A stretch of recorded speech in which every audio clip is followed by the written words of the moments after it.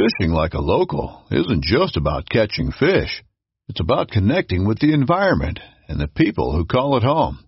It's about hearing the stories and traditions that have been passed down for generations and sharing unforgettable moments with the people you meet along the way.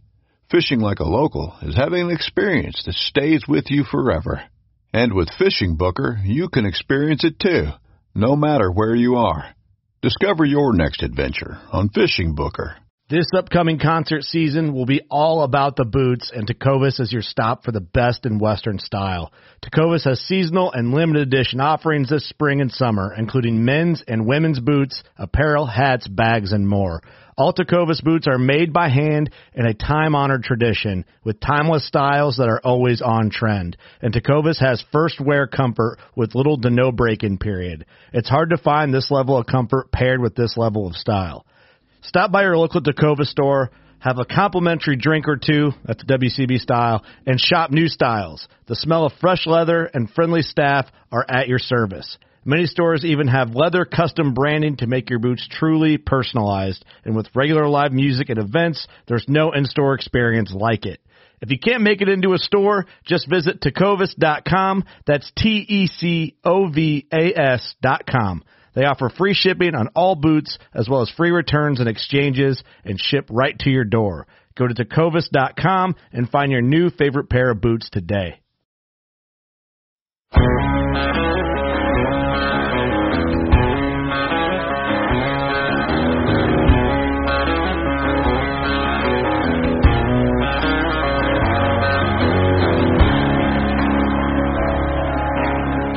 Welcome to the Habitat Podcast, the podcast for wildlife habitat management, hunting strategy, and land stewardship. And now, your host, Jared Van Hees. Welcome back, everybody, to another episode of the Habitat Podcast. As always, I'm your host, Jared Van Hees, and thank you again for tuning in to another episode. Episode number 60, guys. I am pumped up. 60 episodes in, and this is another good one. We have Clint Campbell from the Truth from the Stand podcast. So he's another podcaster, fellow deer hunter, and he's actually a Pennsylvania boy. We get into some interesting stuff like Pennsylvania bucks, mountain habitat, and how he manages some of his private properties up there, different ways to access through the hollows, out-of-state hunting. We actually talked some saddle hunting as well with Clint. He's another deer hunter like all of us, just ate up with this. Like I said, Truth from the Stand podcast.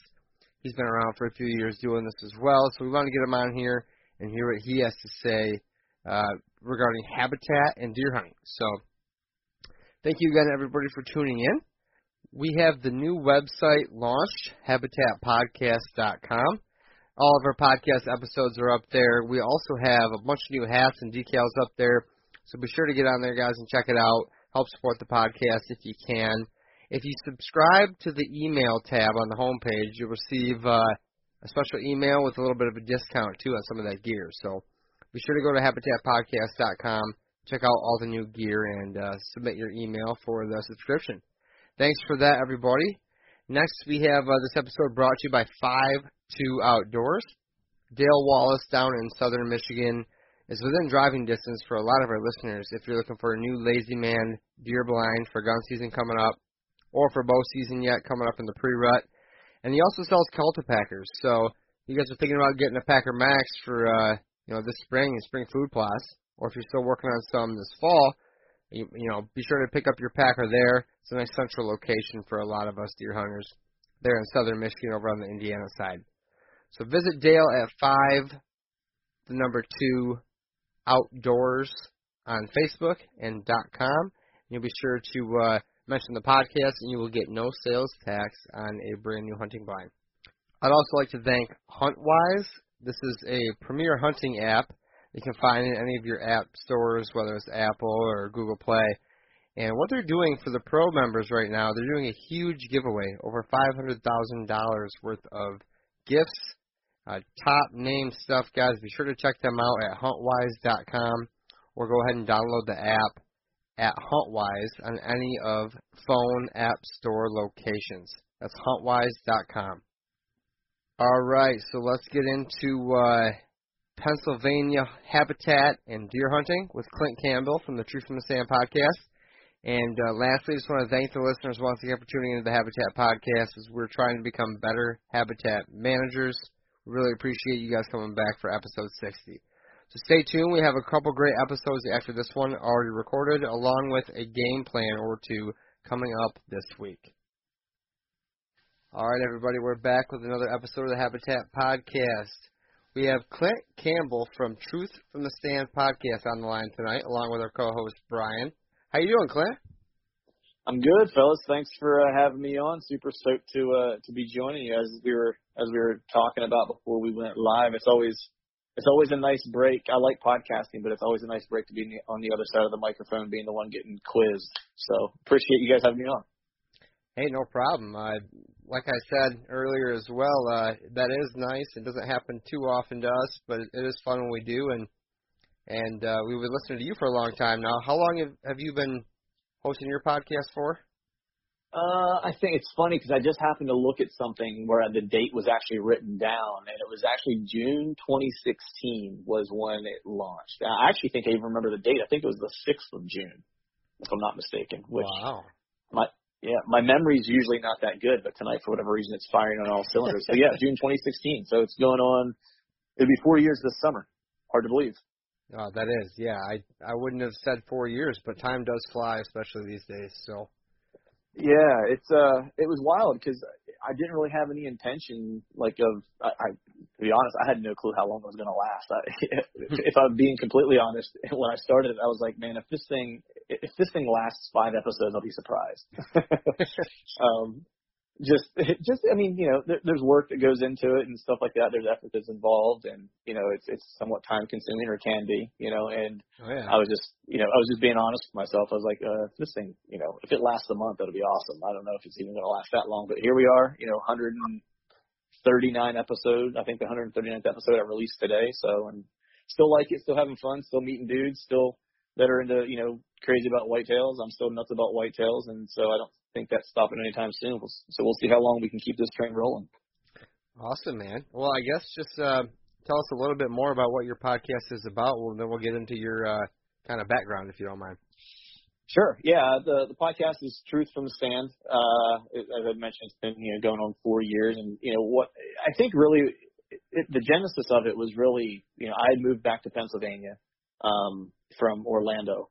And was, getting, quote unquote back into hunting because I grew up hunting. I know we'll talk about this a little later, so I won't, get into a bunch of details around that. But I live, outside of Philadelphia. It's pretty urban, and I was working in Center City at the time. So in the city, and there's not a lot of folks around here that I knew in general, and definitely the ones I knew that I had, at work and stuff like that, they weren't hunters at all. And so I really didn't have anyone to kind of, share some of these experiences and like the way I was brought up, in the country and stuff like that. Like I just didn't know a lot of people around here like that. And so I started listening to some podcasts and was like, oh, this is kind of cool. So I actually started writing first and started a blog. And it takes me a lot longer to write than it does to do a podcast. And so I thought, well, rather than writing, which is, hard for me to do, why don't I just put myself behind a microphone and see if this will work, and it really was a means for me to try to meet people in different places that shared similar ideas. Cause I was like, if I don't have any friends here necessarily, I was like, maybe I can make friends other places that are into the same stuff as me. True. And then fortunately, I was able to do that and, made some really great friendships and relationships. And then it kind of ultimately spilled over as the podcast went into being able to connect with people who live around me. And so now I have this group of brothers that I spend time with and, go to shooting range with and hunt with, and which has just been, really cool to watch develop. So that was really the reason for starting. It was completely selfish reasons for wanting to meet people. Yeah, that's actually a great story though. And it's honest. I mean, I would say the best part about our podcast as well is the people we met. And even whether it's online through Facebook or reaching out or at the shows or whatever, just a bunch of, like you said, deer nuts, and whether you have a couple in your town or within an hour from you, this is a good way to all get together and talk and listen to it all the time. So cool story. Yeah, man. I mean, it was, it's that, and then, the other part of it too is inherently having, guests on and stuff like that. It's like I've been able to just expand the learning curve, for bow hunting, just say for example, I am 10 times, and I don't claim to be a great hunter by any stretch of the imagination or a professional or whatever you want to call it, but, my learning curve was expedited by having the podcast, just by the ability to talk to, guys like the Dan Enfelds of the world and, the Don Higginses of the world, these guys who are like just big buck killers, the DeQuistos and stuff like that, where it's like, it's just the information you're able to get from them, right, is just like beyond what you can get out of reading an article or whatever the case is. And then, I'm fortunate in the sense that some of these guys, beyond having them on a podcast, and I'm able to call some of them my friends that we actually will text and talk and stuff like that. And they're just excellent. Some of these guys are just top-notch deer hunters, man. And, and I'm so fortunate that I can just hit them with a text and be like, hey, dude, I'm seeing this sign here. I've done X, Y, and Z. Like, what am I missing? And they'll be like, and they'll text me back and give me some advice or whatever. And then they usually put me in a good place. And that's just, invaluable to have. And it's just, they're good dudes, always willing to share. So that's meeting good people, man. And just, trying to be a better deer hunter was really the name of the game. Yeah, that's one thing that we've really gained from having these podcasts and having all these different, we call them experts, but the guys that we talk to, they don't want to be called that, but right. We like to refer to them as experts, and they've been a real blessing to have, like you said, just a text or a phone call away. If you got something that's a little bit out of our wheelhouse, that really opens up the doors for you. Yeah, it certainly does. And it doesn't stop at just like deer hunting strategy. Some of it's like when we got, and I know we'll talk about some habitat stuff, but when my dad picked up that most recent property, I was looking at it and I was planning to maybe put some food on it and stuff like that. And I just kind of watched it for a year with trail cameras, never hunted it. And then I was watching kind of how the deer were using the property and the terrain and so forth. And I had a really, great conversation with Jeff Sturgis, which, anyone out there listening that if they don't know him, he's excellent when it comes to habitat management, habitat development, and basically building smarter mouse traps, and he and or Steve Bartilla, Jake Hillinger, like there's a ton of guys out there that are really, really good. Don Higgins. But, I was having a conversation with him and was saying, hey, I'm seeing this. I'm thinking of maybe putting a little bit of food here. I have another spot over here that I could put it. And I just kind of gave him, like in his mind's eye, kind of described the property to him. And I kind of gave him what my idea was. And I was like, I don't want to mess up the current movement that's going on because it actually kind of works to my advantage.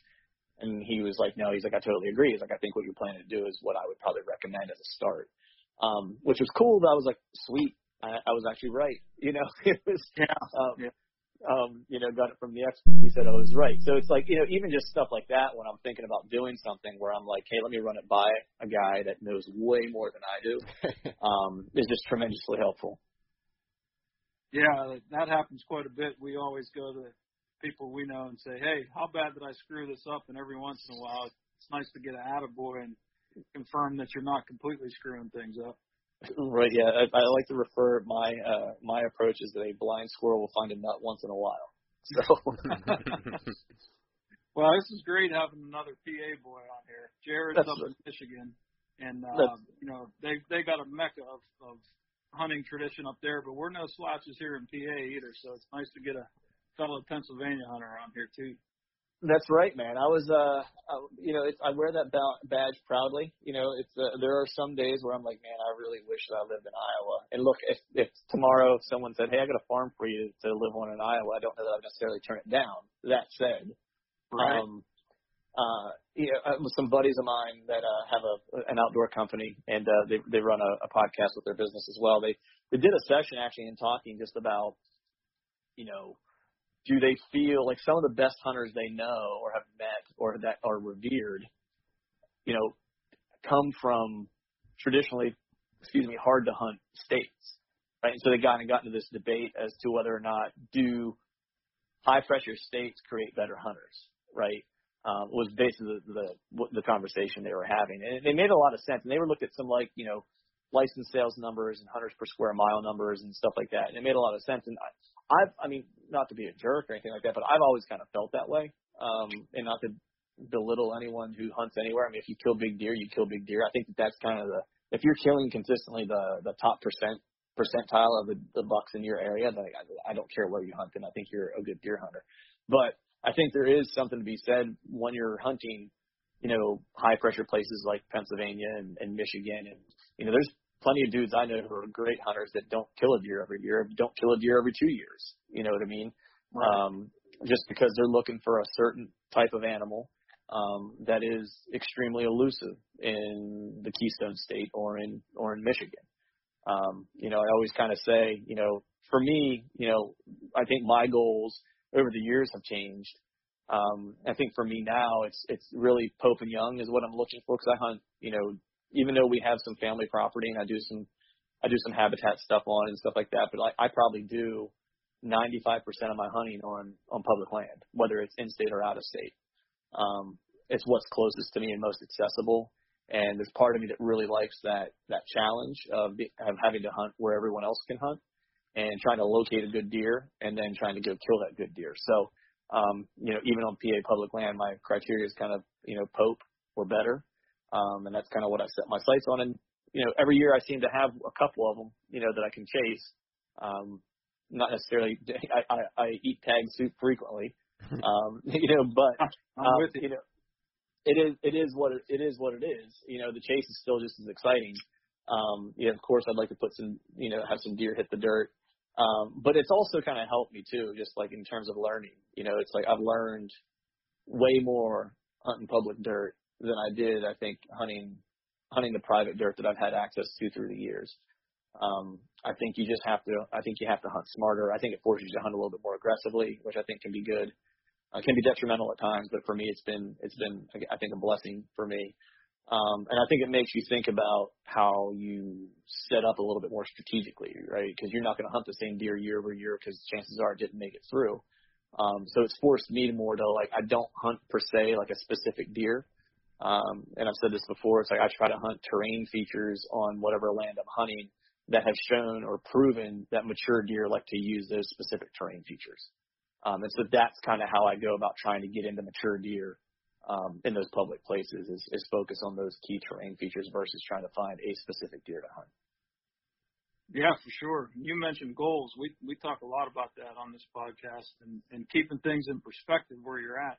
Yeah. And I tell guys a lot, we have a lot of conversation. I say, Pope and Young, the 125 minimum, there's a number on that for a reason. That's a nice deer. Yeah, just about 100%. Anywhere in the country. I mean, you're talking the Golden Triangle, 3, 4, 5 states out west. Maybe that's something that you're obviously not going to shoot because you've got bigger ones around the area. But anywhere in the east, if you're taking a 125-inch buck, that's a nice buck anywhere on the East Coast. Oh yeah, for sure. And look, if I shot a deer from if I was in a tree and I shot a deer and I got down and it was 120 inches and not 125, would I be upset? No.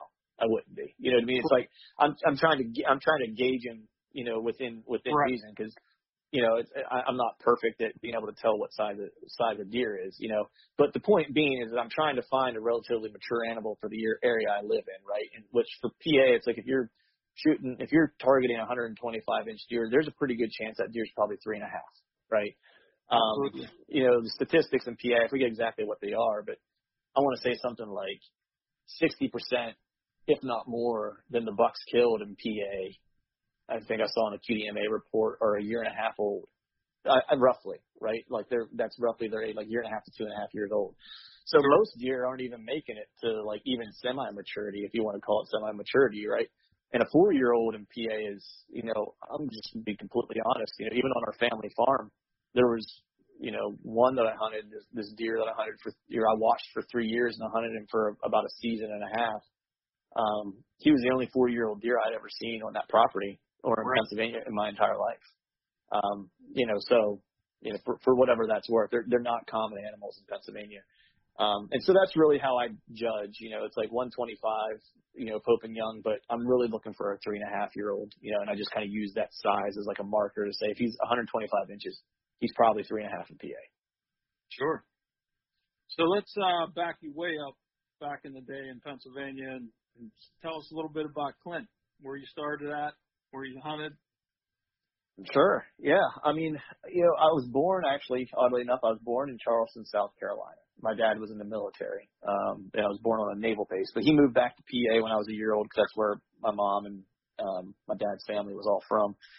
I was raised in rural Pennsylvania. Graduating class in my high school, I think, was 96 people. So it was pretty small town.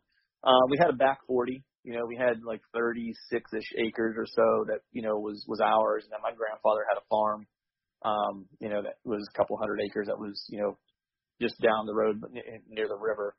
And that I really didn't hunt his property much. I basically hunted our back 40 for the most part. Grew up in a traditional, Pennsylvania kind of gun hunting family. My dad didn't really do a lot of bow hunting necessarily, and what bow hunting he did do, he used traditional archery equipment. He never hunted out of a tree stand or from elevation ever, so I never grew up.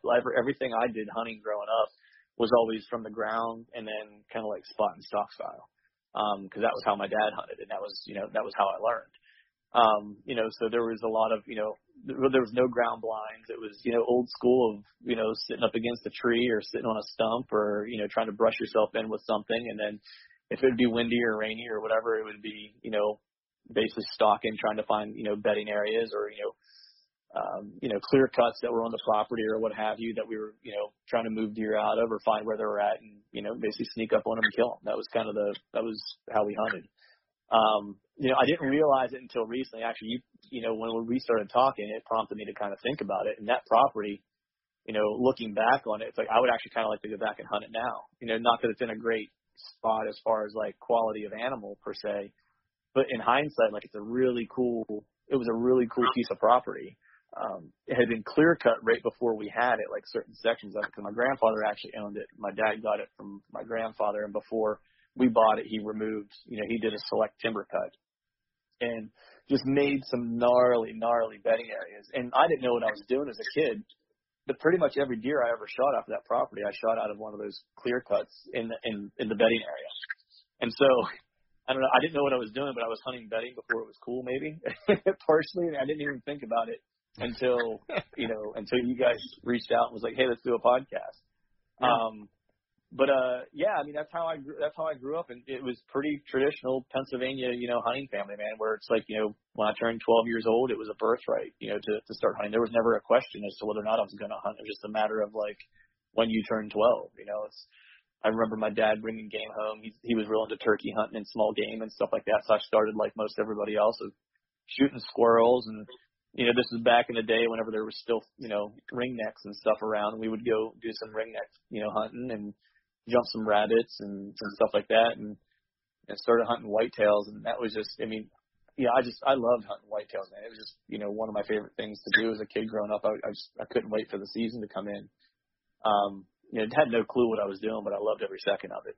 And that was really kind of how I was brought up in it, man. My dad's still a big hunter. He likes to do a little traveling to hunt. He lives in the Carolinas now. And, we try to do some trips and some hunts together, as often as we can, but not nearly as often as either of us would probably like. But that's kind of like my hunting background. I didn't get into bow hunting until I was like 30. That was when I started bow hunting. It was moving back to Pennsylvania, and I just wanted to get back into hunting. So I did, I was hunting turkey season in 1 year with some buddies, and actually was maybe a little hungover that day. I might have fell asleep in the woods, maybe not. I'll keep that between us.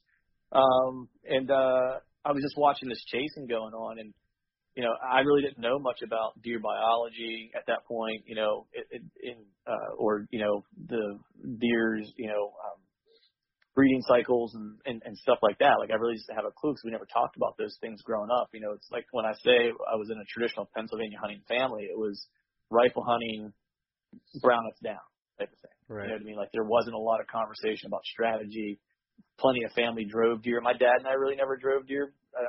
It wasn't like he was opposed to it, but he felt that it was unsafe, so we just never participated in it. Sure. So I didn't know a whole lot about, or really anything about, like what the what archery hunting was all about. And I was, I kind of woke up off the ground and it was like saw these deer chasing, and this is fall turkey. And I was like, man, what is going on? And I sat there and I watched it. It was a couple bucks, 2 bucks chasing these 2 does around this hollow. And I watched it for a little while, and then they never came back. And so I got up and walked back up to like the cabin. And I was talking to my father-in-law's buddy. I was like, man, I saw like the craziest thing today. I was like, these deer are running around chasing each other. I was like, I've seen them chase each other, before, like playing. I was like, but this seems different. And he was like, yeah, he's like, this is, we're getting into pre-rut, and I was like, well, what's pre-rut? It's like, this is how naive I was. And, he started explaining it to me. And I was like, dude, I was like, natural deer movement. I was like, and he was like, yeah, he's like, it's bow season now. And I was like, I'm getting a bow. I was like, because I want to see more of that. I was like, whatever that was, I want more of that. And that's basically how it happened, man. I ended up hunting my first year with a recurve. That's how it started. And then kind of went from there. And that was kind of how I fell in love with bow hunting. It was just the strategy of it, and how much closer you had to get, and how much more intimately knowledgeable of the animals you were hunting, and the terrain you were hunting, and like the land you're hunting, and how they use the land, how they move. It's like it all just fascinated me. I have an inquisitive mind like that, where I get into strategy, because that's kind of what I do for a living. For my job is strategic work, and so being able to dissect puzzle pieces and putting them back together just really appealed to me. And I just fell head over heels, and here we are 4 years later with a podcast and talking to you guys. Oh, like it was meant to be. Right? Yeah. Yeah, that's for sure. Well, not 4 years later, I guess like 10 years later, but 4 years later with a podcast. But yeah. No, that's awesome. I think we have a lot in common in terms of how we started. I mean, my dad was the same way, just pretty much a gun hunter. As far as I know, at least when I was alive, and then just wanting to get out there, and as soon as you turn 12, it's like, let's go. And then started with a recurve, and same kind of thing. I like hearing that family history, and about our listeners. I'm sorry, our guests. It's kind of one of my favorite parts to hear about the backstories and kind of get to know you a little better. So appreciate you going into that. Yeah, for sure. Now, when you say your back 40 and your family property, and then a piece that your father-in-law or your father, I can't remember which one you said, got recently, are those 2 different locations and 2 different properties? Yeah, they are, because my dad sold that back 40 we had growing up, and then he moved to the Carolinas. So he lives down there, but he bought a property in Pennsylvania like 2 years ago, back in his hometown, like his home place where he grew up. It's basically a mountain that he hunted growing up. Oh, very cool. And so there was a piece of property that became available up there. There's nothing on it except it's basically a hunting property. He's going to put a structure on it here, I think this year, in the next year and a half, but it's basically just there to hunt and for recreation. And then that one's about 60 acres. Okay. And then my father-in-law, we have a family property down there, an old farm that we rent out some of the fields to the neighboring farmer. But that one, I believe, is 260 acres. Oh, nice. And then there's another property that is my mother and father-in-law's. It's by their house, and that's like another 55 acres. I don't hunt that one very often. We don't do any habitat work there. Every now and then I'll throw a hunt at it. There are some decent bucks on it that I'll get on camera there from time to time, but I'm just usually not there often enough to hunt it. But yeah, so those are the 3 family pieces that we have that I have access to. Oh, that's awesome, man. You're a lucky guy. That's really cool. Where would you say that you started cutting your teeth on the habitat side of things? Was it on any of these properties? And let's go into that a little bit. How did you get started doing habitat work? Yeah, so when I got into bow hunting, it was my dad didn't have the property, of course, because this was 10ish years ago or whatever. When I got into it, my father-in-law had that farm, that 260-acre farm, and that was when I moved back to Pennsylvania. I would gun hunt there with him, turkey hunt with them, or whatever the case was. And that was kind of where I saw those deer, and where I kind of was like, hey, I want to start bow hunting. If like this is the type of deer movement you see, it's like I don't want to shoot running deer anymore that someone chased. I want to shoot deer doing deer stuff. That's what I want to do. Right. And I saw that on his property. And so that was kind of where I started bow hunting, was on that property. And we had, like I said, 260 acres, a lot of hardwood, in there. There was a creek bottom as well. There were some deep hollows with some like kind of steep ridges, and there was a front side of a mountain that we owned. So the habitat was pretty diverse. And the back side of the mountain, the neighbor side of the mountain, had been clear cut years ago, and it was just like Vietnamese jungle thick. You know what I mean? Just like stupid thick. But we had all these fields that we weren't doing much of anything with, and we had some of them in the CREP program. And anyone out there listening, like the CREP program in PA is what you would kind of refer to as like a CRP type program in the Midwest. Okay. So basically, they'll pay you money. You know, the state will pay you money to basically not farm your fields to reduce the amount of herbicides and chemicals that are placed into the soil that eventually leach off into the water tributaries, right? And since that stream was there, that was a tributary to a larger body of water, and so we were eligible for that program. I think is how it worked, if I'm not mistaken. Okay. So they paid so much money to my father-in-law for him to not farm these, and they just, you know, they come out. I think Penn State comes out and they plant some like grasses, summer grasses, and stuff like that. You know, so we had that going on, and when I started kind of bow hunting, I wanted to, you know, I got kind of the strategy part of it, like I mentioned, was really what interested me. And so at first, you know, I had a steep learning curve in terms of to understand really how to bow hunt, right? It's kind of a lifelong evolution, it seems like, you know, at least in my opinion. And the first thing for me was, you know, I was hunting this private piece, and I was really interested in guys like Steve Bartilla and Jeff Sturgis and Jake Eulinger, like the way they would talk about building smarter mousetraps. And that just really appealed to me from like a puzzle building perspective. And I was like, if I can manipulate something to put deer where I want to put them in the time frames in which I would like for them to be there, like that just seems really cool. You know, and so I started just reading as much as I could read, listening to podcasts, watching videos on different ways to manipulate habitat, you know, what good options are, what options you should consider, you know, cover versus food, et cetera, the different times of year, what's going to be the priority. And that was really how I started learning, you know, deer behavior, deer biology, was trying to get better in tune with what their needs were during the different times of the year, which, yes, I was working on habitat ideas, but it was really helping me understand what deer need. And then fast forward to today, like how I can better hunt them, knowing that information. So the first thing was I kind of looked at like the food, like what we had for food, and we really didn't have much food because the timber that we have on the property is all pretty big timber, right? And I knew my father-in-law wasn't going to be like super into me saying, hey, I'm going to take a chainsaw and cut all your woods down.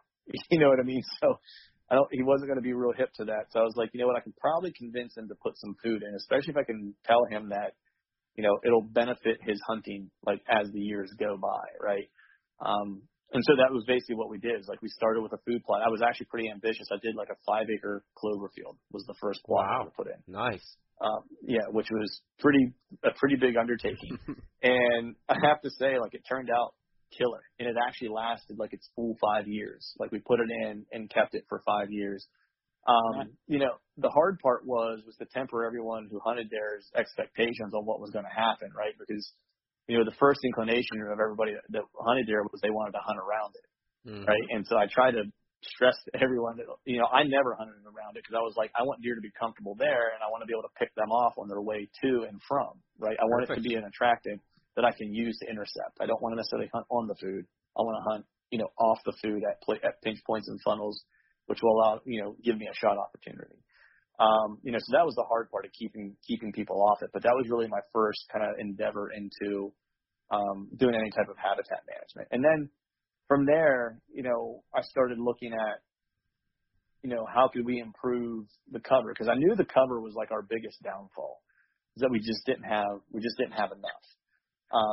You know, and then in understanding that you have to kind of look at your neighborhood when you're doing habitat updates. You know, we were in heavy ag land. I mean, this property is in the middle of nowhere, and we're surrounded by a couple larger farms than ours that are actually being cash farmed. You know, so they've got, you know, corn and soybeans and alfalfa and like whatever cash crop they're growing that season or that year. And I knew that we were fighting a losing battle trying to win on food. And so I still wanted to have food there, and we centrally located it in the middle of the property. That way it would draw deer to the center. At least the deer that were on our property, we could hopefully keep them on our property. right? That was kind of the idea. And then after that, like, we started seeing some gains. We started seeing better deer, especially the past couple of years. Unfortunately, I really don't hunt it much anymore, but the past couple of years, we've actually, have seen best caliber of deer that we've seen there ever. And I attribute it to the fact that, we started putting food in a couple of different places. And the deer that live there now have never not had a constant food source 365 days a year. Because what we ended up doing was that we did that clover field the first year, and it was great. And so the next year, we had another field that was kind of back and kind of really secluded, and it was only about an acre. And I ended up doing sun hemp and soybeans in that during the summer. And then I went in and overseeded it with brassicas, some turnips, some kale, and some winter wheat.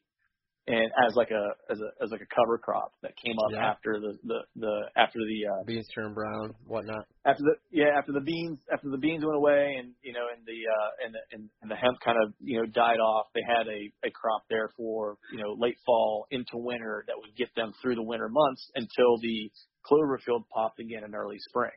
You know what I mean? And so we did that, and then so they had food on the property all year round. Yeah. Which was awesome. And it created some great hunting opportunities as well, because that back field was really kind of secluded. And you had decent access to get back there to hunt. Unfortunately, the front part, it was usually a cornfield, or is now an alfalfa field. It's really hard to access that part of the property. So it's like it was smart to put food strategically in that back corner, because you wouldn't have to bother that. You would bump deer going into the field if you were hunting in the morning, getting into that first field.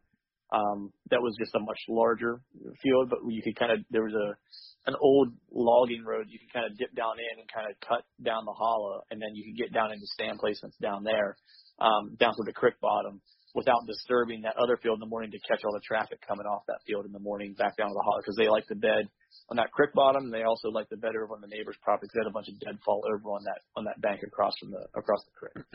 Okay. And how did you plant those beans and that sun hemp and whatnot? I mean, what kind of tools were you working with back then? And I'm glad you brought up access as well. That's something we talk about. Oh, geez, probably just as much as opening up the canopy to let the sunlight in is how to access these places. And it seemed like you learned something on how to do that on that back field. Maybe go into some of the equipment, how you planted that, and then maybe how you learned to use that right access. Yeah, so the equipment, so that piece, I guess we can talk about my dad's piece here in a minute, but just to kind of give some perspective or some context. So my dad's piece has in the past been by hand, and so like a rototiller, nice, and a rake and a hoe and a hand seeder and those types of things. Yes, sir. And then, have used a four-wheeler with an implement on that piece as well. My father-in-law's piece, which is that larger 5-acre tract, and that other, acre and a half of sun hemp and beans. Fortunately, we have a small, it's not a commercial sized tractor, but it's, I forget how many horsepower it is, but it's got hydraulics, and it's got, a bucket on the front, and, it's enough to get the job done. And so we would basically go in and kill everything off, usually use a 4-wheeler with a sprayer on the back, do whatever killing I need to do. And then, I would go in with the tractor, and we had an old harrow. We didn't have a disc or anything. We just had an old harrow that was laying around, and rigged that thing up to hook to the tractor, and just drug it around the field, ripping up just wanted to scratch up the surface. I learned the lesson the hard way the first year when we put that clover plot in. We actually had the farmer come over with like a 5-bottom plow and turn the soil over, which was a really, really bad move, because we ended up fighting. I mean, the plot was strong, but it took a lot of work, because we stirred up that entire dormant seed bed. Right. And so we fought like all the different, native and invasive grasses, broadleaves, et cetera, that were going to come up when we disturbed that seed bed. So that was lesson learned, early in my food plotting days. It was to not, turn the soil over like that if you can help it, just because you're going to run into a lot of competition problems with weeds and so forth. Yeah, or if you do, after that. I've been told if you do turn that over. Sorry, if you do turn that over year after year, I've been told that if you do the same depth, like maybe you rototill every year, you rototill the same depth of like 4 inches every year, you'll eventually burn through that dormant seed bed with some proper herbicide care or whatnot. But I Right. know exactly what you're talking about. We've gone through the same issue here. So sorry to interrupt you. Yeah. No, that would totally make sense. The only, I think, downside in that instance for me was that this was a perennial plot. Yeah. And so we weren't going to turn it over again for like 5 years if we could help it, because we were trying to make the investment once of doing the work and the seed, the spray, like everything, and the time that it takes, and do it once, and then just be able to manage it by mowing and spraying, a couple times a year. When we went to the other plot, that one we did the sun hemp and the beans and stuff, and then overseeded with the fall mix, I just used a harrow on that and just basically scratched up the ground enough to where I could get good seed to soil contact. And that did the trick. And actually I learned along the way too. It's like once I did that, before I planted, I actually I'd let 2 weeks go by and let anything green come up that got disturbed. And then I would go spray that, kill that. And then I would go back over and seed and then cultipack it and then leave it. Because now I've essentially killed anything that was dormant that was going to come up, and I shouldn't have any competition for anything that I just sowed. And then that all came up like gangbusters, and that was a great plot. We did do some other plots. I did a 1 year. I didn't have a lot of great success as much. Well, I had success on one plot. But on that same property, I think the first year, in addition to that 5-acre clover plot, I think I planted 8 what I would call kill plots. So I actually went into the woods, with an ATV, and like a hand sprayer, and would spray a plot like where I wanted a stand location. And I would spray it, whatever, was there, whether it was like a grass on an old logging road or whatever. And I would spray and kill all that. And I would basically use, a hoe and like a rake, and I would scratch the surface, and I would use some throw and grow on it, and basically planted plots where I would getting enough direct sunlight in the timber to create little places near bedding where I was trying to get deer just to stop on their way to their primary food source. Was also trying to delay them from going to the neighbor's property in daylight. So I was placing them strategically on the perimeter of the property to try to stop them before they would cross the property line. So was that working for you? Yes and no. I had one plot like that worked really well. The ones that were in the timber didn't work nearly as well as I would have liked to. So the years after that, I had abandoned it. Not because they wouldn't work, but I recognized pretty quickly that I didn't have the time to manage them properly to actually get them to work. Okay, gotcha. It was the soil in those areas needs some pretty serious amending. And I just didn't have the time, and probably just didn't have the patience, honestly, to work at it as well. I mean, that property's 3 hours from where I live, so it was a travel back on weekends to try to get work done and work all day Saturday, part of the day Sunday, and then drive 3 hours back home, type of thing. So, which logistically it made it somewhat challenging. So, of course, that was really the food plotting and stuff that I did on that property, and then we did do a little bit of timber work. The 1 year as well, like off of one of the food plots. Because what I wanted to do at one point was, the does will take the first set of good bedding off of food, right? It's like anytime you walk around a food source, if it's thick and brushy, you're bound to jump does out. You might jump some bucks during the summer if, they're bedding off the food during the summer when they're all being cordial with one another and they're, not as freaked out about social anxiety. But as you get into, October, as we are, getting close to October now, late September, getting into October, certainly once you get into late October, it's like, those bucks want nothing to do with anybody. They want to get away from the social pressure as much as possible and away from each other as much as possible. And those does will still continue to bed around that food source because their primary goal is bedding and cover, right? So it's like if I have cover, bedding here and I've got food here, then there's no reason for me to go anywhere else. And so they'll set up shop there. And so if you walk around that, you'll often jump does. So in knowing that, and I think I learned this from Jake Ealinger or Jeff Sturgis or whoever it was, bucks will often take then that secondary bedding that is the next best bedding beyond that doe bedding, right? So if that's 200 yards away or 300 yards away or whatever it is, that's usually where they'll try to hole up so long as, all things being equal, right? So there's not pressure, they're not getting bumped out of it, whatever the case is, right? Speaking in generalities here. So in kind of knowing that, like what we lacked around the food, like that small food plot we did the beans and stuff and had great cover around it, like awesome cover, was a killer rut spot. That 4-year-old deer I was telling you about at the beginning, that was where I had I had 4 different encounters with him and almost put an arrow in him after hunting him for like a year and a half. And that was a killer spot. But the other big food plot, that 5-acre plot, had nothing for cover around it.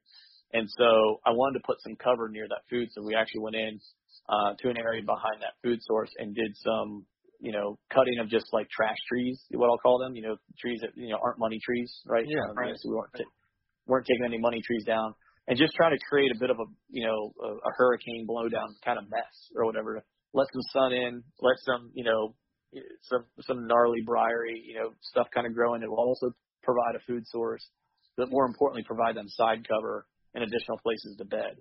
And once we did that, we saw, some, I went in and I would check it after, first year just to see if we had deer bedding there. And we did. There were doe beds in there, which is exactly what we wanted. And that was ultimately why I think I started having encounters with that other deer that I'd watched for a couple of years without seeing him on our property in daylight, is because he was still bedding on the neighbors, but he was now bedding much closer than he was previously, because the does were when they were leaving that food source, they were having to basically go to the neighbors to bed. And by pulling them onto our property, it allowed him to bed, I believe, in that next best bedding, which would have been right on our property border, which then those subsequent years, I started seeing him in daylight. So that was those were basically the projects that I kind of dove into on that particular property. Yeah, that's a good point you bring up, because a lot of guys spend a lot of time focusing on like a primary bedding area, and then you end up at the doe factory sometimes planting summer food, which I'm starting to run into that problem myself. But just creating a couple little blowdowns, get the sunlight in there, and just stacking a couple more, like you said, that's a great tip, and it doesn't really take a whole lot of sweat equity to get a big payback out of it.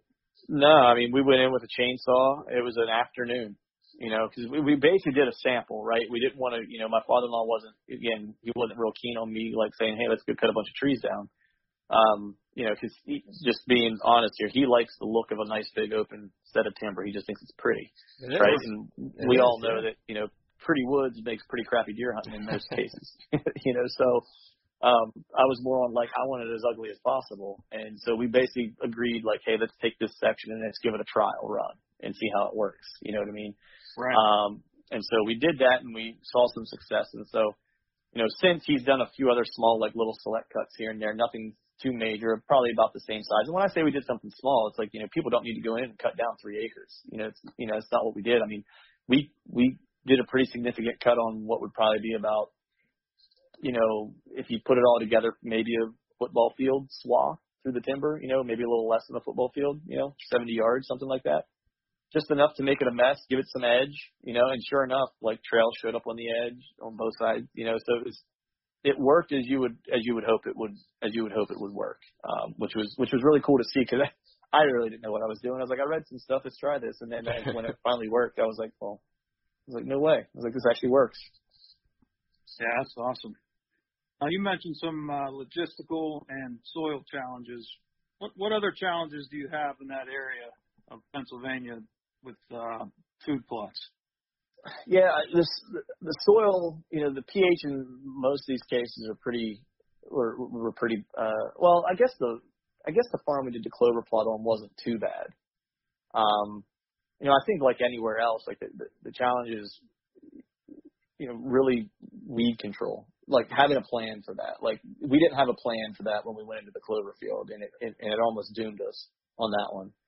We did have a plan when we went into the second field, when we did the second plot, and that one turned out year over much better. And we never had a problem with that one because we had figured out how to manage it. I think the other challenges too is that, what I was kind of up against in this one is that where we placed the food, probably was not really where I would have placed the food had I had complete rule and access over everything. We were using, part of it was that, it wasn't my property, it's my father-in-law's, so part of it had to be in agreement with him, of course. And, I probably would have preferred to, clear out a patch of timber and place the food plot somewhere else that was a little bit more secluded, and actually take that field and let it kind of go dormant to a degree, maybe do a burn and get all the native grasses kind of coming back and let it just get funky and gnarly. Because I was like, we could create 5 acres of probably some of the best bedding that you would see on any property for 10 miles if we would do that. Just a big field that, just gets, 6, 7, 8 feet tall and gnarly, and then starts growing some brush in it and just funky stuff, because that's what deer like. And that was really what I wanted to do.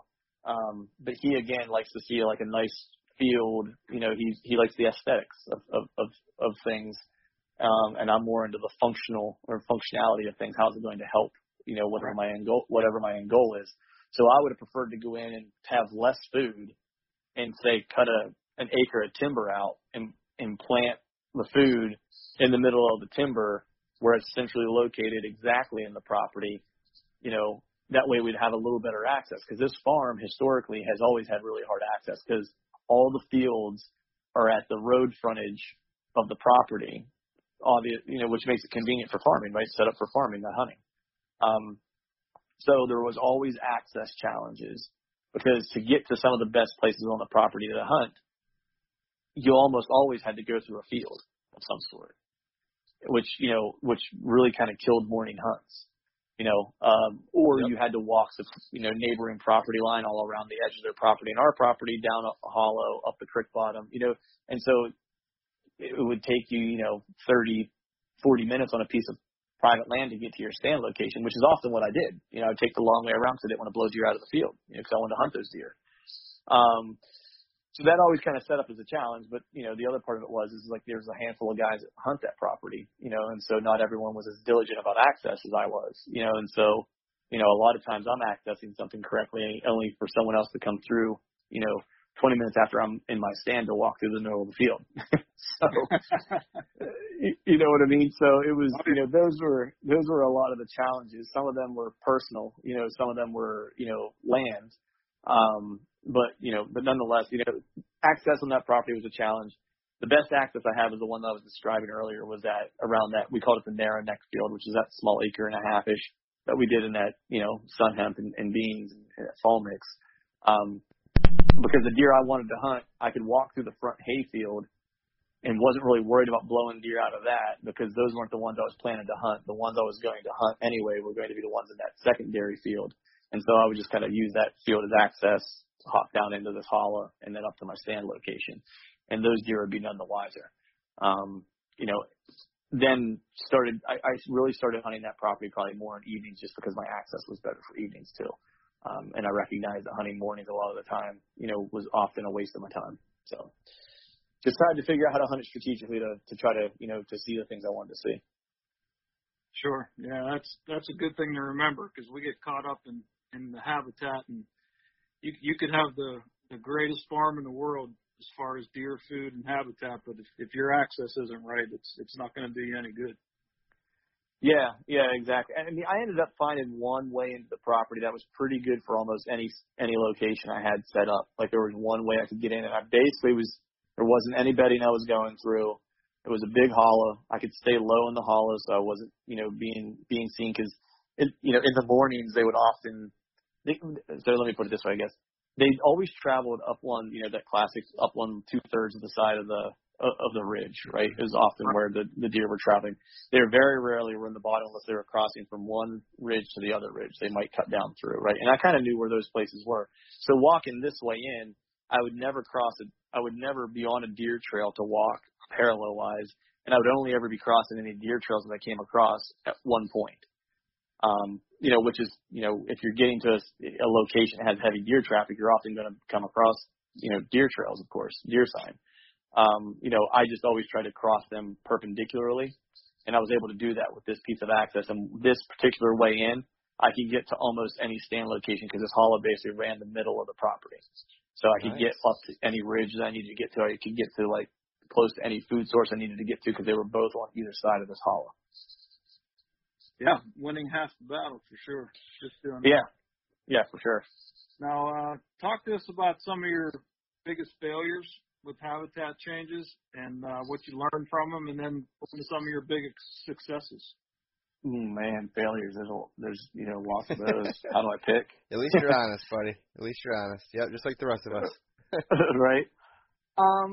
I had pretty good success with that first one, right? And so I think my biggest failure was I was probably just a little too confident with the first couple that I did because I really had the right tools, right? I had a tractor that I was using, or I had a farmer come over and help, and I had the implements that I needed. And then when I went to my dad's property, the first year, my plan was I didn't want to change anything a whole lot, right? As I'd mentioned, I'd talked to, Jeff Sturgis and kind of gave him what my idea was. And he was like, yeah, he's like, I think, you don't want to do too much. I think where the one field is, since they're already kind of moving in that direction, that's their line of movement already.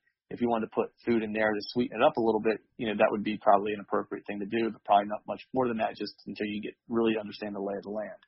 And so that first year I went in and I wanted to basically, I wasn't even going to hunt it, but I wanted my dad was going to come up from the Carolinas to hunt it, and I wanted him to be able to have an opportunity at a deer.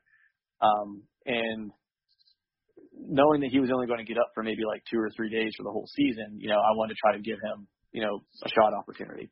So what I ended up doing was I ended up taking a rototiller. It almost killed me because the rototiller was too heavy to pick up by myself and put on the back of my truck. So I ended up driving the rototiller from the shed that's on the property, like all the way down this creek bottom, up this trail. So, it took me like an hour to get, and this thing, like to walk it, it will take you 5 minutes. It took me like an hour to get the rototiller. I had to cross a stream with it, to get up into this food, and then like an hour back. And so what I basically wanted to do was just rototill along the edge of the timber line before you get into the field. Because I really just wanted to put like a 5-foot swath, maybe 6-foot swath of fall food just around that edge because I wanted to pull deer to the edge so I could set my dad up in one of the trees that was close to the edge there so he could get a shot opportunity. Sure. And so I went in there and it was brutal. It was I didn't realize now this is more mountain ground where this property is. It's on the top of a mountain. It's called Outlook Buffalo Mountain. It's on your way to go into Somerset. I don't know if you're familiar with where Somerset is, but yeah. It's headed out that way. So you're up on top of the mountain, and it's rocky. The soil's rocky. The pH is really acidic. And so when I'm rototilling, I'm just running into these huge rocks, like ridiculously big rocks. Like it just made rototilling really, really challenging. Finally got it rototilled up, and I was rock picking all the rocks out of it. I fertilized it. I limed it. I came back a little later. So the one fail was I just didn't have time to amend that part of the soil before I did any work to it. It was basically just we're going to see what happens. And so I threw the seed down, and I forget what I even planted there. It might have been like winter wheat. I think might have been what it was. And it was just a massive failure. It came up in patches and spots, but it wasn't enough for a deer to probably even notice that it was there. To be honest with you. And I went through all this work and all this effort to do it.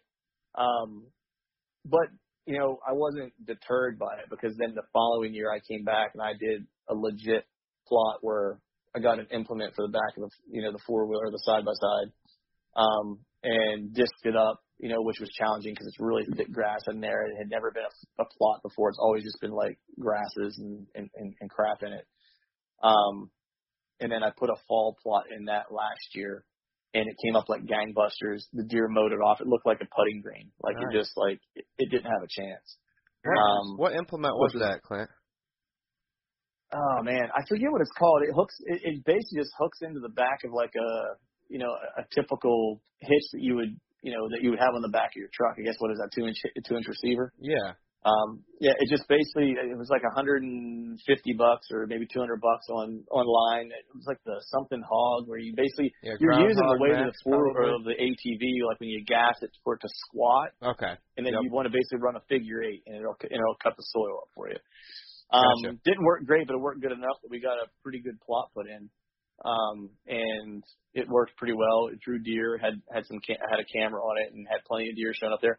Bucks still weren't using it though. I really had the shooter bucks that were on that property. I got 2 camera pictures of shooters on the edge of that property 2 different times, but not once did I ever have them in the plot, which I thought was interesting. Yeah, for sure. Lack of cover around the edges, you think, or what? This property's really funny. Like I said, the first year I put this small plot in the field miserably, hoping to help my dad out. But I never hunted it the first year. I hung a handful of cameras on it, and I watched it from afar. Like I would scout it. I actually scouted it during deer season and didn't even hunt it just to see if I could see any deer. I'd run into a couple of deer here and there. Other than that, I just watched cameras for like a year, trying to understand how they moved. And it wasn't until last year that I finally kind of figured it out, which I guess would have been the second year we had the property, but it was the end of last year where I recognized that on the west side of the property, those deer I will see on the south part of the property and over around that food plot once in a while, right? Bucks, that is, right? But they never go to the north part of the property, ever. Like the northwest part of or northeast part of the property, the northern part of the property, never. They stay on the west side of the property and the south side of the property. And it's really odd because it's only 60 acres, right? You would figure they would cover it, right? The deer that I would see on the east side of the property, I would see on the north side of the property, the east side of the property, but never the west side of the property, ever. Which was just really – so what I kind of figured out was that there's two distinct lines of movement on that property, right? And I think that it's dictated partially by the neighbors, because the neighbors have a big hollow that's been clear-cut, and so they're on the west side of the property. I think they're betting on the neighbor that they're coming over. We had some pear trees and some apple trees on that western side of the property. They're hitting that. There's some other food source that the neighbors have that is their destination feeding area that is more to the south, right? Because I always got north and south movement on that side of the property. When you go to go ahead. I think you're right. I mean, you think about that, a big thicket, clear cut like that, and then you have some maps like that. Yeah, you're definitely right. Yeah, and then the deer I would have in the north part of the property would make it to the west. They would be, or the east. I'm sorry. They would make it over to that food plot, and where they were bedding was like a big pine thicket at the edge of our property and the neighbor's property. And then there's this big like grass area, and then the north part of our property, like when you get into the hardwood, that had caught on fire some years ago. You can still see all the burnt trees that are back here and stuff. So it's super high stem count, super thick, just nasty. And so those deer, are basically living there, and there's a ton of oaks on the northern part of the property too. So they have no reason to ever really leave that unless it's to go to the big water hole that's by the food plot, because that's the other benefit is there's a natural spring on that property that feeds two big water holes. Okay. Yeah. So and there's a crabapple tree that hangs over that water hole as well. Oh baby. Yeah. So needless to say, that was usually every mature deer I see on that property is on that side of the property. Yeah, that makes sense. Yeah. But it's good to hear about the successes that you turned around from your failures, because sometimes that could be the best teacher. Especially, I'm guessing Somerset's still part of the Laurel Highlands out there, and that's. Yeah. I've never seen anything but mountain laurel and rocks and hemlocks out in that country there. So you're fighting an uphill battle for sure. Oh yeah, for sure. Now this year I went in and I did a frost seeding, just because I was like, I wasn't sure what I was going to get to do this year, because the plan was really to try to put some soybeans in that spot, and then there's another big field on the top of the property that I was going to potentially put in. I'm on the fence about doing that now just because of access reasons, but I was like, I'm not sure what I'm going to do with that smaller plot, because that plot I put in that fall food last year, was right around an acre. And so I went in and I frost seeded it with clover this year, and I lined it and fertilized it, during the winter, and then frost seeded it. And man, clover popped like no one's business. Like I had clover everywhere, which was awesome. And then when I went back to hang cameras and stuff and check the property, a ton of it was nipped off, so they're hammering that pretty good. And then I did do an overseed of oats this year too, so they'll have something for winter. And then next year the plan is to try to put some soybeans in. I think that's the plan. And start really using more of the buffalo method of food plotting or habitat work, which is using less herbicide and doing more rolling and killing the grass to create a thatch for cover from the heat, but also retaining moisture. So that's kind of my next plan. Very nice. Well, I would say that you're not lacking ambition. That's for darn sure. I mean, there's some great stories there, and how you kind of came from Cloverfield with a big tractor to the buffalo system, which we haven't discussed a ton on here yet. We're hoping to get Dr. Grant Woods on here and give us the grand tour. But that's a great trend and a great way for the soil. Like you said, soil health, moisture retention, less herbicide. Yeah. That's all awesome. I can't wait to see how you end up with it and how it works for you. We've done a little bit of that here. We're getting some mixed reviews that worked well for me last year. This year, it didn't work as well for me. So I think it has a lot to do with Mother Nature too. But you have some really good stories there. Now, moving on, what triggered you to then go out of state?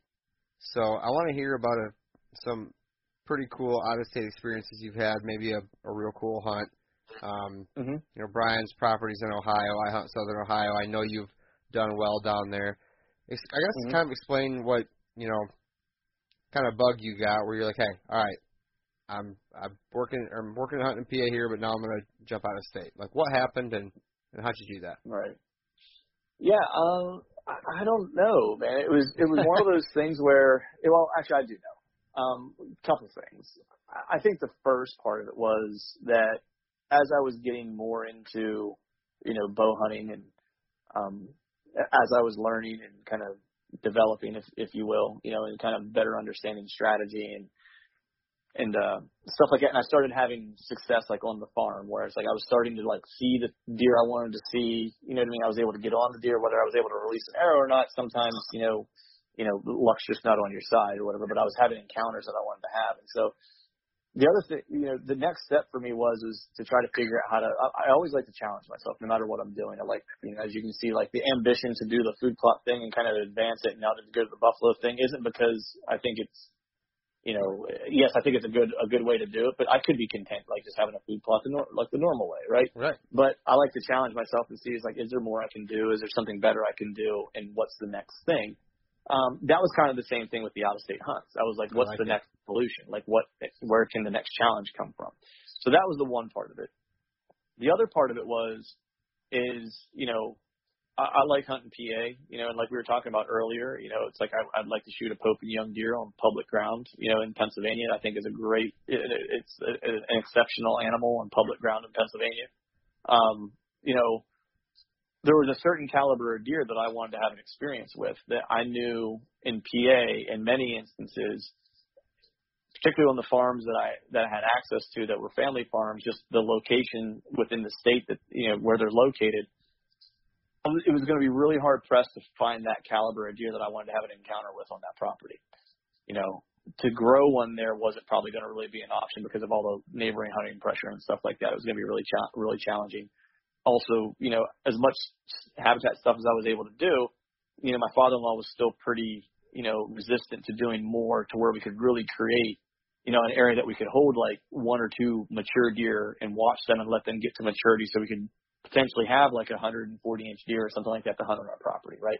Like I knew that probably wasn't going to be the case. So if I wanted to have an encounter with this caliber of animal that I knew, rather than being mad about it, which, you know, just changed my circumstance, right? That's more of like how I operate. It's rather than beat my head against the wall that I'm just going to up and change what I need to do in order to achieve the goal that I have. And so that was really how hunting out of state came about, because I was like, you know, where can I go to have an encounter that I want to have and have, you know, more mature deer and, you know, better deer numbers and better age structure and all that. And I really just did some reading online and was like, you know what, I'm going to go to Ohio. And I was like, where am I going to go? I did some reading and studied some maps. And this is like pre-onX. I think I was just using Google Earth. And I was like, this looks like a good spot. And so I did a scout during the summer. Found a couple of spots that I liked and, you know, went back that November and got on some good deer the whole time that I was there. And I blew an opportunity on a really good deer on like a Monday.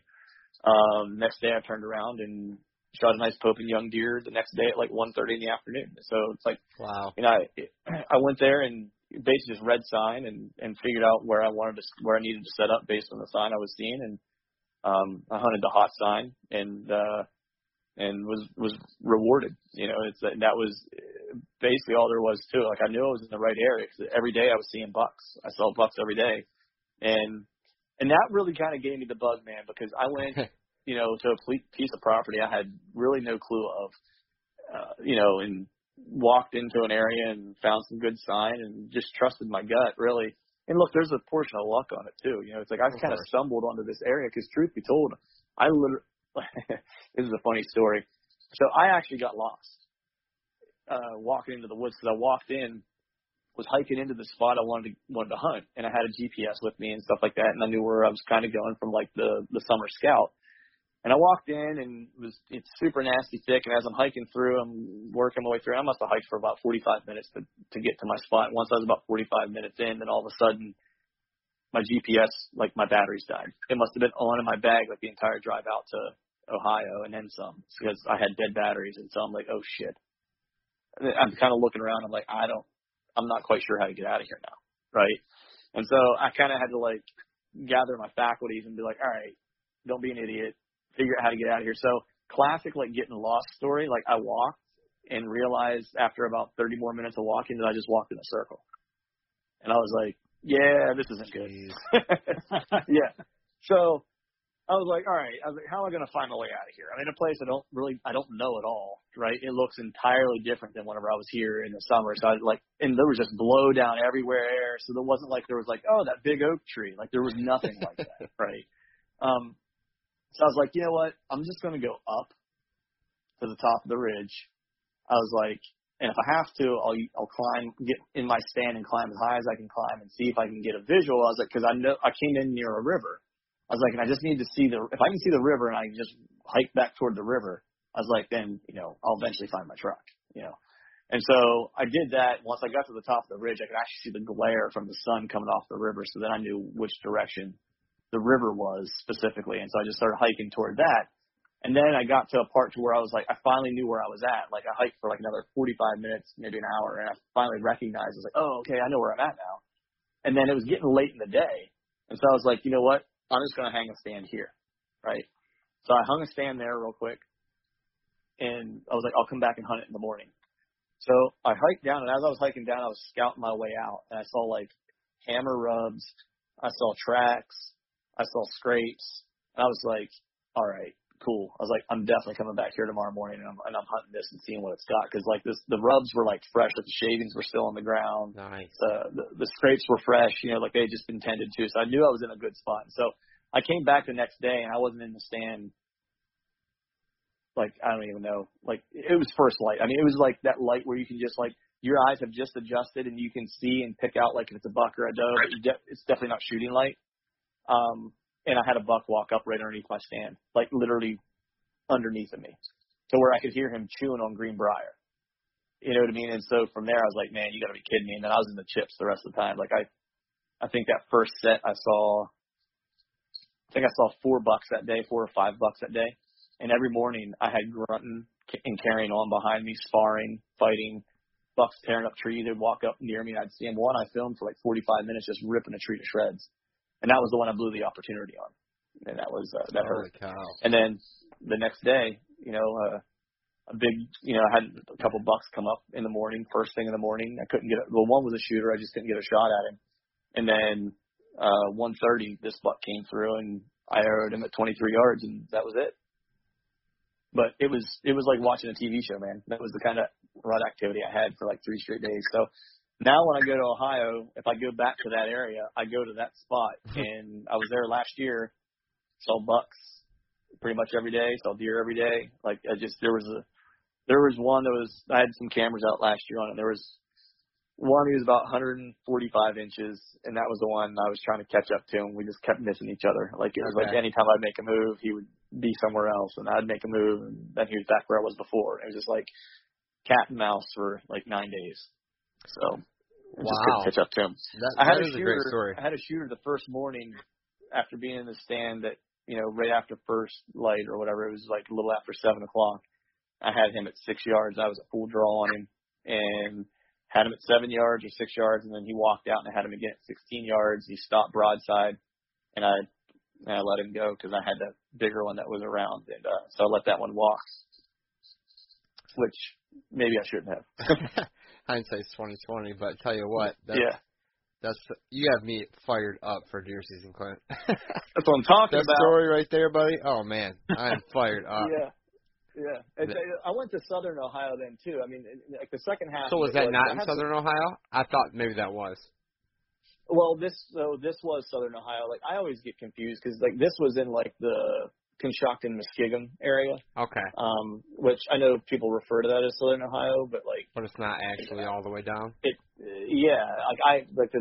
1 year I went like all the way down, like near the border of Kentucky, mm-hmm. and hunted an area down there.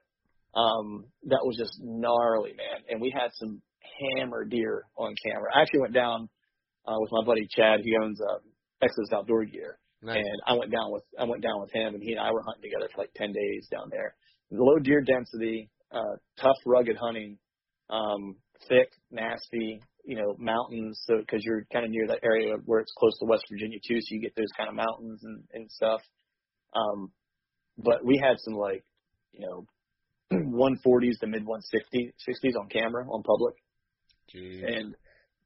And they were just hammers, but the deer densities were low. So, it's one of those things where you're not going to see a lot of deer, but when you do, I mean, there's a chance that a giant's going to step out.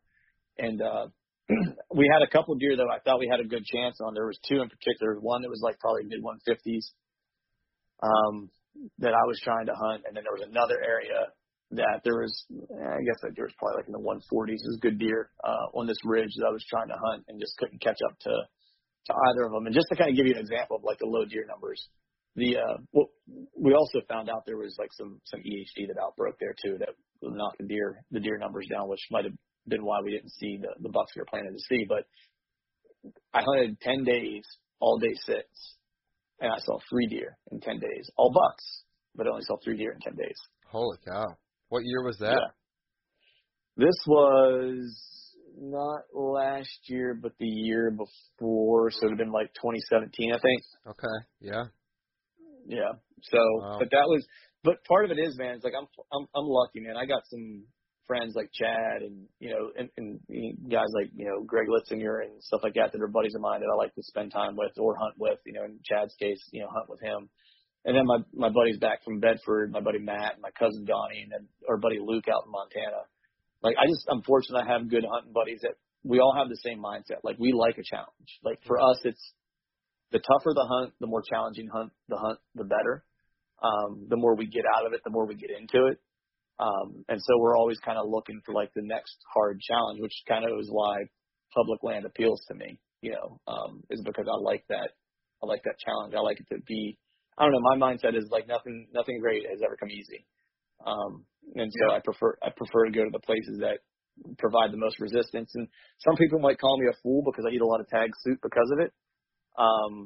But it's that chess match in those challenging places that I like. It's like that's, when I went to Montana to hunt muleys and elk, it's like we just went to public land where anyone could hunt. And I was at full draw on 2 different mule deer, and I was at full draw on 2 different elk, and one of them we killed, and so it was, it's that part of the chase and the challenge is part of what I like and what draws me to those out-of-state adventures. And no different than this year, going to Iowa this year. So target-rich environment, and hopefully it'll be a little easier. Hopefully I see more deer. Hopefully I kill a big one. Yeah, you and me both, buddy. What zone did you draw? Zone 6. I'll be down around the Farmington kind of area, down near the border of down near the Missouri border. And when you going? I'm also in Zone 6. All right, nice. I'm going the first 2 weeks of November. So actually, I think I'm leaving Halloween, and I'll hunt through like the 17th, I think, of November. That's awesome. I think we're gonna have to get together when you're down there, man. We're going down on the 1st, I believe, and probably hunting through like the 11th, something nice. Like that. Weekend to Monday, the following Monday nice. Type thing.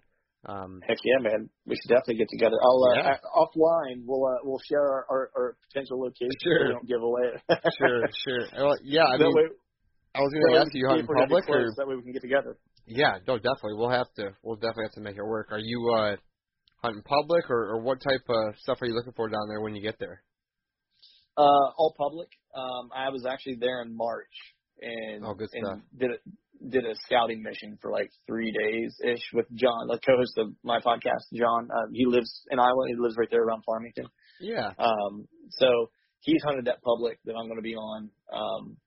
In the past, he hunts it every year. Just he has a lease that's right near that public as well, and so for him, it's based on what deer he has showing up to the farm when, whether he'll hunt the farm or whether he'll hunt the public. You know what I mean? So a lot of times early season, he'll usually have a few bruisers on the public, so he'll chase them, and then November, well, I shouldn't say November, but late October into November, that pre-rut into rut time frame, that's when his lease really heats up. Okay. And so that's usually when he'll start to spend most of his time on his lease at that point.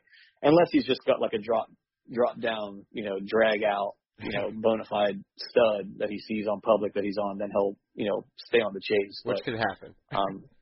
Yeah, which can totally happen. I mean, last year I know for sure in the two areas specifically that I had scouted, the one area there was 172 or 175 inch deer shot. Unfortunately, it was poached. By the neighboring farmer, like bona fide poached. The guy was prosecuted and so forth. And then another guy, a local, killed a 189 inch deer in like one of the other areas I was scouting. Yeah. Buddy. So there's some legit deer down there. And then John sent me a picture of one that this was in June, and this deer was probably already pushing 150s, maybe 160 in June. Like 150s, definitely 150s. Definitely in the high 140s, if not 150s at the beginning of June. Holy cow. And have you ever hunted Iowa? Never. No, nor have I. I just hope I don't fall apart. Like I'm usually, it's funny, my brother-in-law called me last night. We were talking about it. And because I was hunting a particular area around here, there's a deer that I had on, that I've been kind of watching, and he's using this one terrain feature on this one piece of public that there's a handful of mature deer that are using this specific area that I've been kind of watching. And I went out and did a morning hunt for him because he's killable in the morning right now. So I was, being aggressive and hunting some mornings in October, September even, because he's showing me that he's killable. So he was asking me just about, said something about, taking the shot or whatever. He's like, what do you think if you draw back on something in Iowa? He's like, what do you think you'll do? I was like, I don't know. I was like, because like, I don't get too worked up when I shoot. Typically, even the nice one I shot in Ohio, I was pretty cold. Like when I did it, afterwards I fall apart. Right. That's usually my MO.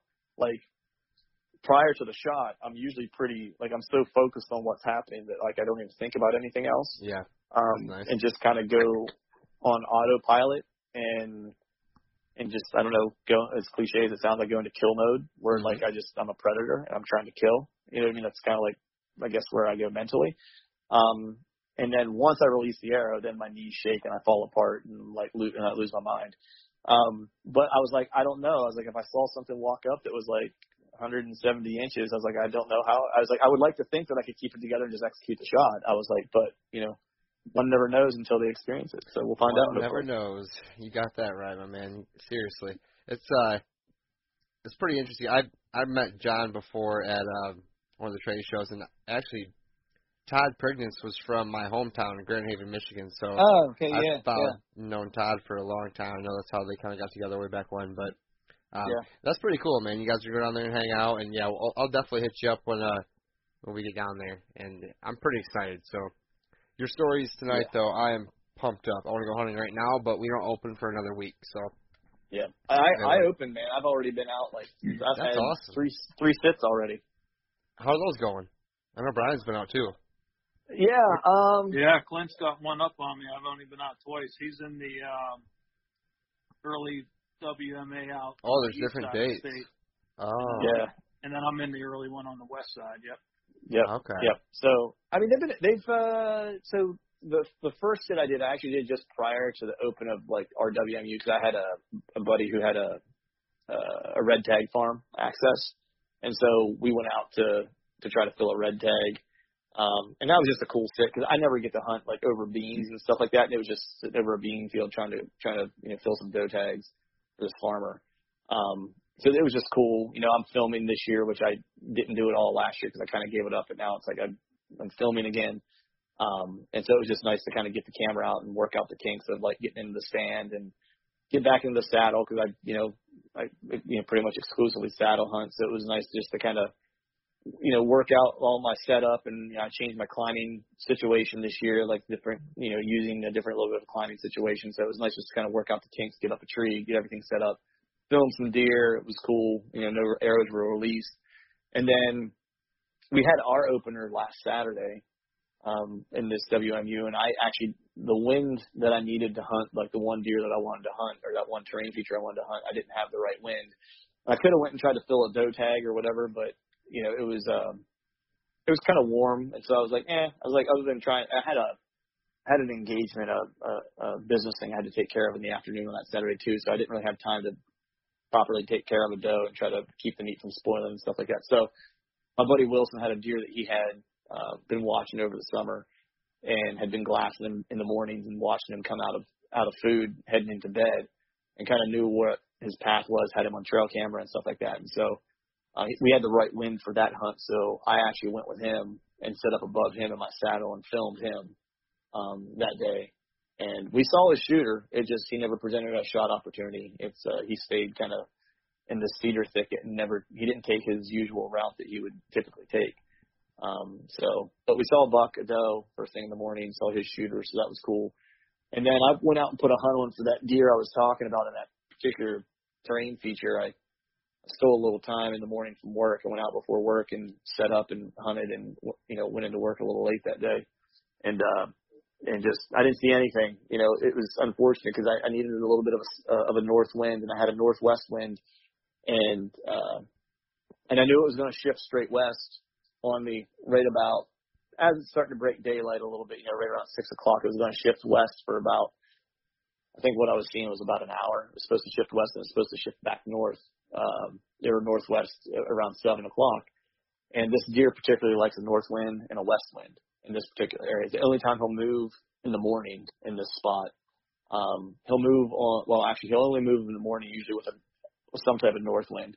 He will move on a straight west wind at night out of his bed to food. He'll come back to bed with a north wind through this area.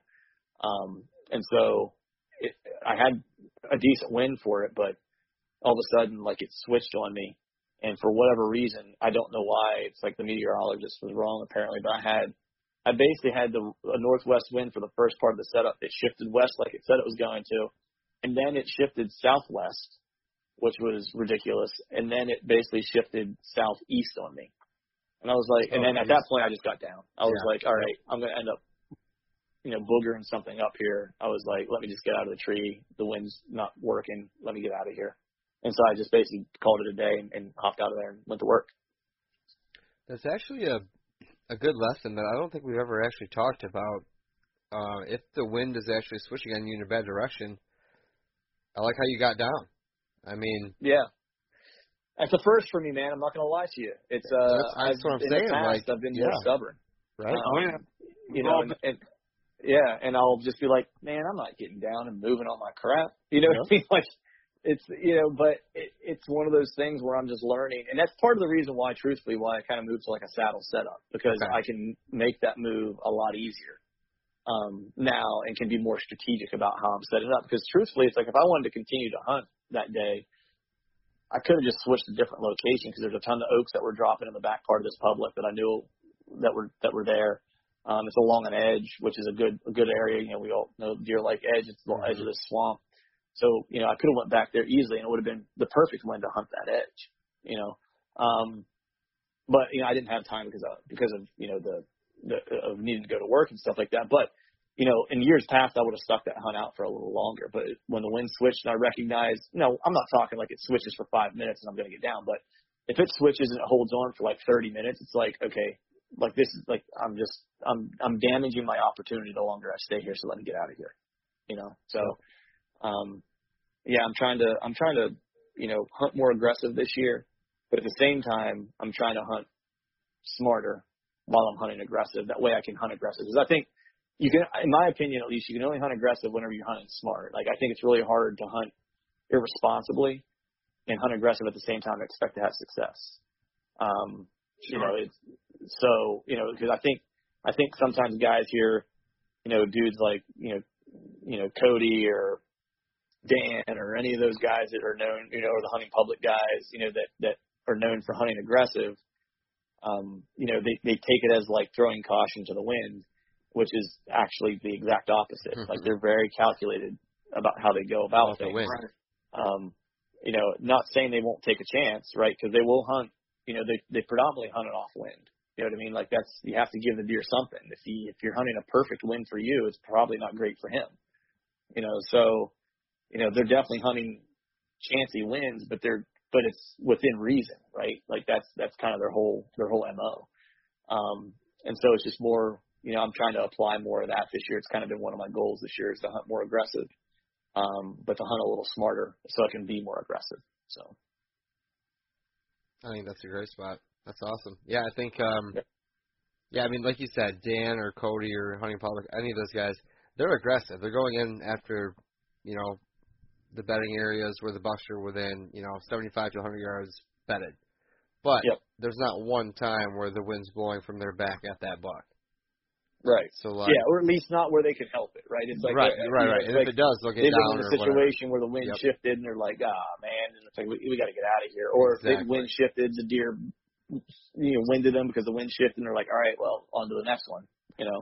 Exactly. I think it was a good point. I'm glad you brought that up. Yeah. I say smart stuff once in a while.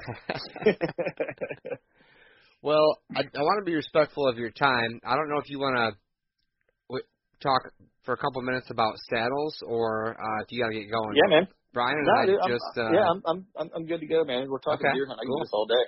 Yeah, no, and now we're fired out. This is awesome. Brian and I both purchased the tethered mantis this year as well. Yep.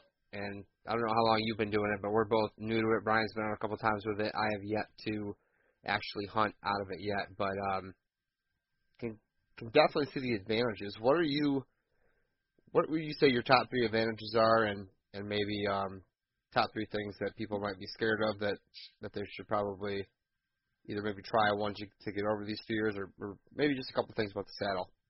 Yeah, so I mean, I'm using the tethered saddle as well as like their Predator platform. So it's like I basically run their entire system. The biggest thing for me in changing to it was because I hunt predominantly public land, and I want to, and as I'm every year I get a little bit more, I get more and more aggressive every year. And as I'd mentioned just previously, it's like I'm, trying to hunt smarter as well and be able to make strategic moves when I need to put myself in a better position as opposed to just holding on like I would in years past, and damaging my opportunities. And so for me, like weight really mattered, because I don't hunt very many back 40s and stuff anymore. And so most of my hikes are hikes, right? Now some of the urban, more urban or suburban, pieces that I hunt around here aren't long hikes. But when I go out of state, if I'm going to Ohio or if I'm going to Iowa, it's like there's one hike in Iowa that, when I was scouted, like it's a 1.5 mile walk just to get to the edge of the timber where I want to enter. You know what I mean? And then it's another however far walk that I have to get to like my location, which is probably another 10, 15 minutes, 10 minutes. Yeah. You know what I mean? So it's like at the end of the day, it's like I'm probably going to hike 45 minutes to an hour to get to that spot. And then if I'm carrying camera gear and stuff like that, it's like I really don't want to be carrying 40 pounds of stuff. Not only that, but it's like also I'm not a big dude. Like I'm a small guy. I'm like, I think I was 5'9" at one point. I feel like I've shrunk. I'm probably 5'8". And so carrying like a big stand with long sticks, it's like they're typically wider than I am and taller than me. You know what I mean? Like there's a lot for me to manage just outside my own body frame, which makes it challenging for me to get through brush and stuff like that. And just as much noise you make carrying that stuff through brush, I for years thought I was like, there's got to be a better way. And then I met Greg and those guys and Godfrey from Tethered, and he introduced, I met him and of course was introduced to Saddle through him. And as soon as I got into it, like I loved it. Like it was immediately, I was like, yep, I don't know that I'll ever hunt out of another tree stand unless it's something that's pre-hung somewhere that I'm just going to walk up and sit in. Right. So that to me was like the first thing was just the weight. The second thing was the bulk, right? I'm getting rid of all that stuff that's around me, right? And then the third thing, and it's not really 3, it's like 7 more things. But the third thing was just the advantage once you're in the tree. Like, all the shot opportunities you have in the tree, your ability to be stealthy in the tree as far as, like, and some people will say, well, you're moving around in the tree. It's like, yeah, I am, but, like, I can keep the tree between me and the deer. Right. You know, and I had a perfect case study last year while I was hunting, right before I left for Ohio. I was hunting my dad's property, and I was in a hurry to get into this tree. It was actually near the food, and I was trimming this branch, and I was in such a hurry I didn't pay attention to what I was trimming, and it was literally the branch that you did not want to cut because everything was going to fall. Like, that entire side of cover was going to be gone, right? And that was where I was expecting deer to come from, and that's what happened. And I didn't have enough time to switch locations. And so I was like, all right, whatever. I'm just going to sit here. I'm going to set up here. It's windy. I probably won't see any deer anyway. Like, whatever, you know. So I just sat in that tree, and lo and behold, the deer came from that direction. And I basically pivoted around the tree and kept the tree between me and the deer, and kept walking with the deer around the tree to constantly keep me hidden behind the tree from the deer. And that deer was none the wiser that I was there. Had no clue. If you were in a tree stand in that tree, you would have been busted the moment she was stepped out. Like, sure. Game over. You know what I mean? So that was a big thing. I actually shoot better from my saddle than I ever did a tree stand. And I'll go one step further and say that I'm probably as good of a shot, and maybe even better, out of my saddle than I am on the ground. And I don't know why that is. It seems really counterintuitive, but I shoot better out of it. I think because you're really locked in, like, your body is really supported, and you're not standing there holding everything up. You're actually being locked in by that saddle. I feel the same way. Yeah, and that's one of my biggest tips. Like, for, you know, friends of mine who have turned on the saddle hunting that started, and they started trying to shoot out of it and stuff like that. They always had, like, initially they had some, like, apprehension about it, and it's natural because you're getting into this thing that's maybe a little bit foreign, right? And you're used to supporting yourself with your legs, and it feels foreign to, like, support yourself off the ground in this piece of fabric, right? The trick to really shooting out of it, and the trick to really, like, using the saddle and being comfortable in the saddle, is that your foundation is no longer in your legs, in your feet, or in your knees. Your foundation for everything in your saddle is in your hips, right. And that's how you move. Like, you don't really move your feet so much. Like, your feet just move to align with your hips, and so when you shoot, like, you want to throw all your weight, like what you would usually do to, like, you know, press into the ground and give yourself a good foundation to shoot from your standing position, like when your feet are on flat ground. Like, you want to throw your weight and press into that saddle. Like, you want to almost put, like, counter pressure from your bow into that saddle. Interesting. And just, you know, and that will give you a rock solid foundation. There are other things you can do where it's like sometimes I'll throw a knee up on the tree if I'm kind of having to come out from the side of the tree, or whatever the case is. But, you know, you want to just give all your trust and faith into that saddle and put all your weight into it, and that'll give you the foundation you need to shoot. That's a great way to put it. Yeah, and that was kind of, once I figured that out, it took me like 2 practice runs in my yard the first year that I had it, and then from there it was like, I was like, perfect. I was like, I got it, you know, understand it. And then my second hunt out of it, I killed, you know, and that one was, I drew behind the tree, like, because the deer was coming, you know, down this trail I was anticipating. So I went back behind the tree. I drew so she wouldn't see me draw. It was a doe. And then I slipped out from the left side of the tree, and I picked a tree that's about basketball size. So I could literally shoot from my strong side, so my left side, because I'm right-handed.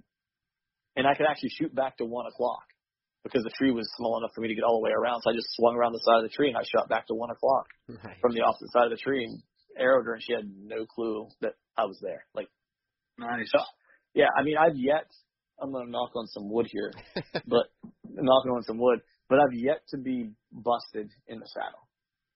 Yet. And I've had some sketch situations where it's like, I probably should have been, oh, wait, no. Take that back. The red tag hunt, I had a buck bust me, but he spent 8 minutes below my stand, and then the wind finally switched, and he winded me, and then he saw me, and then he bounded away. But I watched him for 8 minutes at like 3 yards. Jeez. Yeah, understandable. Yeah, and I've had him look right at me, and I really think there's something too, because I had deer completely stare at me and stare through me, but I feel like you just look like a big, odd-shaped branch when you're leaned back in that saddle. Sure. Like your silhouette, you're not like this big lump that they don't anticipate seeing. Like you just look like another big branch. You know, point. So I don't know. I just, you know, I could talk a million years about saddle hunting just because I believe in it that much. Like that's, you know, to me, I've just seen way too many of the benefits. Like the comfort stuff, like if you spend enough time with it, like different guys get comfortable at different rates. You know, like for me, I used it and I basically like was comfortable with it from day one. Like people told me like, you probably want to do some half-day sits in it or a couple hours sits to get used to it or whatever. Yeah. And I literally went out and did a half-day hunt in it, and then the second hunt, I guess it wasn't the second hunt because I killed that hunt. The third hunt, I did a all-day sit, and that was it. And then from there, it's like I did all-day sits all through November, all through the rut in my saddles. Well, one thing that surprised me is I've had zero soreness. I've done 2, 4-hour sits in it. And I thought some of those pressure points that I wasn't used to, guys said, oh, you might get a little sore. You're not in saddle shape yet. But I wasn't even sore the next day. Yeah. I'm still not sore. I think some of it's overblown, to be honest with you, because I understand it. Like I was skeptical. Like I told Greg that whenever Greg and I started talking, and like because I remember last year whenever he introduced me to it, he was like, "Look, let's get you in a saddle." He's like, "I just want you to just try it, see what you think." He's like, "If you don't like it, that's fine." You know, he's like, I think the way you hunt, he's like, I think you're going to like it.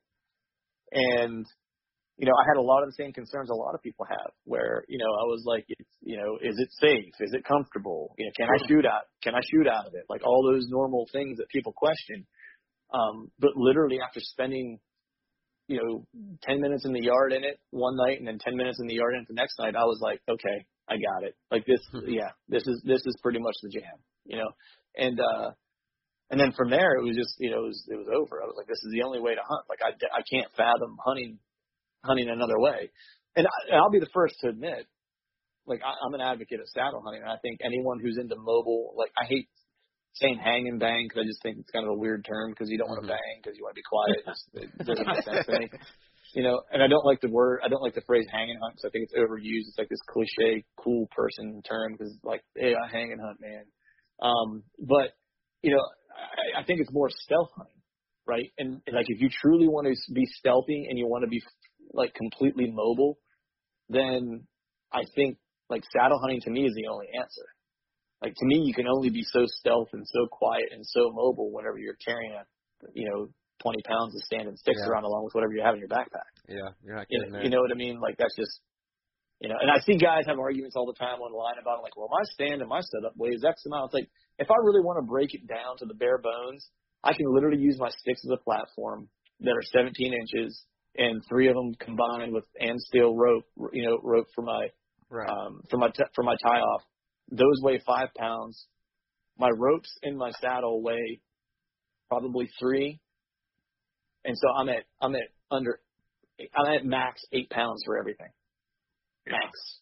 You know what I mean? Like that's everything, right? It's like if I really want to shave weight, like you couldn't shave enough metal off the stand to get your entire sticks and stand set up to 8 pounds. Right. They can barely get a stand under 8 pounds, let alone your entire setup. You know what I mean? So, the weight thing, if that's the thing, it's like, and then you'll hear other, guys say, well, like, weight doesn't bother me. It's like, that's cool. Like, if weight doesn't bother you, then carry more. But I'm all about, efficiency and productivity. Yeah, but you know what I mean? If you're like me as well, where you've carried camera gear around for the last 6 years, I mean, you add that onto a climber with your bottle of water, with anything else, and you hike for more than, 200 yards. I mean, those shoulder straps want to rip through your shoulders. I mean, I could totally see the advantage to this. And to your point, I mean, the weight thing, I did the mods on my Hawk sticks. I cut them down. I'm going to do the daisy chain straps for the buckles. How are you climbing? Yeah, so I use two different methods depending on, so I'll classify it this way. I use 2 different methods. If I don't know what tree I'm going to get into, and I've not specifically scouted out a specific tree, and I'm not sure, and I'm maybe doing a little bit of freelancing. Like I know the terrain feature I'm going to hunt, but I haven't exactly picked out the tree because, just being completely honest, like a lot of times I don't do that until the morning I get there. I figure out okay, what's the wind doing? What tree do I need to be in? This is the tree I'm going to get in. And I get into it. If I've been to that place before and I've hunted it before, and I know what tree I'm going to be in, then I'll use a different setup. So for the freelance setups, I typically am using 3 lone wolf sticks that I cut off to 17 inches. And I've converted the top step to a double step, and then I still just have the single step on the bottom, so I can fold that one up. And then I'm basically using am steel as a rope mod, like 1/4 inch am steel as a rope mod to tie into the tree. With that, I have a swader on my left side, and I'll set my first stick to where the double step is as high as I can reach. So it's about close to 7 foot, right, ish. And then I'll basically take that left or that one single step on the left hand side and connect my swader to that, step up into it, and then I'll have a nader on my right leg, and I'll use a piece of like 1/16 inch am steel that's looped around the bottom cleat, tree cleat of that stick, and I'll put my nader into that and push myself up, and I'll be able to get like 7 foot with that first stick. And then the second and third stick from there, I'm hanging that to where the top step, the double step, is about head high. And then I'm able to get my swader up onto that top step, and then I use that to get up. That way I'm getting another 10 feet with each one of those. So with those 3 sticks, like I can get about 17 feet, and then another, about two-ish feet with my platform. So I'm usually at about 19 feet with those 3 sticks. And that swader and aider, can you define that for us, just for those who don't know? Yeah, so the swader is essentially, there's a loop. It's, you can do it a couple different ways. Like mine's, is I have a metal kind of ring that's on it that pulls it, that I push it down once I put my foot in the loop, it tightens it around my foot. Or other guys will use a system where they just kind of basically make a loop and girth hitch that bottom of that, what is usually, not cord, what am I looking for? It's a strap, and I can't think of what it is. It's not nylon strap. It's climbing rated, like basically strap. I can't remember what it's called now. It'd be similar to like your lone wolf straps that you have for your tree stand or your sticks. It's something similar to that, but it's climbing rated, right? And then at the top, you basically have a carabiner on it that's usually sewn, or you can, I wouldn't girth hitch, or I wouldn't, tie a water knot or anything to that because I'd be afraid of it slipping. But this is sewn with, a thread that's rated for, that type of material, for sewing that type of material. And then I have a small, like, little bungee that actually I connect around, the lineman's loop of my saddle. That way I can drop it and it just hangs by my hip. And so I take that, and that's what I put on that top step, right? Or on the first stick I put on that first step. And then the nader is a loop similar. That is, you can girth hitch it, or you can use something to press down to tighten that loop around your foot on my right foot. And it comes up, and there's a hook that sits at about my knee. And what it basically looks like is if you've ever used those lone wolf tree set straps that basically have a hook on them where you can kind of just slide your lone wolf stand onto those hooks, that is on your knee basically with the hooks pointing down, right? So like it's like a claw like coming off of your knee. And you strap that around your knee, and then you're hooking that into that piece of am steel to use that as your next step. And so there's a bunch of videos on YouTube. If you just look up nader and swader, you'll see kind of how that climbing mechanism works. It's used for a bunch of different ways of climbing. I use it for sticks. But I don't like to use the nader once I get on top of the first stick, only because I'm not willing to take the risk of that. It's hard to find in the dark and stuff like that. So it's like I'm willing to do it closer to ground level, where if I slip, it's, not a lot of damage done, but I'm not willing to use it as I get further up the tree, because if I slip, I'm always hooked into the tree, but, I also don't want to smash my face off a stick or a tree. So I usually don't use it once I get to climbing height. And then the second method I use is I actually use a set of wild edge steps. And I'll use the cane method, for that. And that'll be more, especially whenever I'm on, shagbark trees, because I hate using a lineman's belt on shagbark trees. And with this method, I don't use any lineman's belt, and I'm always connected to the tree. And so I use that on shagbark, and anything that's going to have a loud bark, I try to use that climbing method, to ascend. That's interesting. Just that way I'm quieter. And I mean, the cane method is basically you're doing pull-ups on steps. So I set one step about stomach height, set the second step as high as I can reach. And I basically kick off the tree and pull myself up. And once I'm up on that first step, the second step that I use as a handhold should now be around my stomach. And I basically use a rigger's belt with a climbing carabiner. Then I clip into that step, and that's what I use to be able to work hands free. And then once I'm up there, I then attach my tether into my bridge. That way, it's a second set of safety. That way, when I unclip my rigger's belt to take that next step, to kick off, to climb up to the next step, I'm still attached to the tree.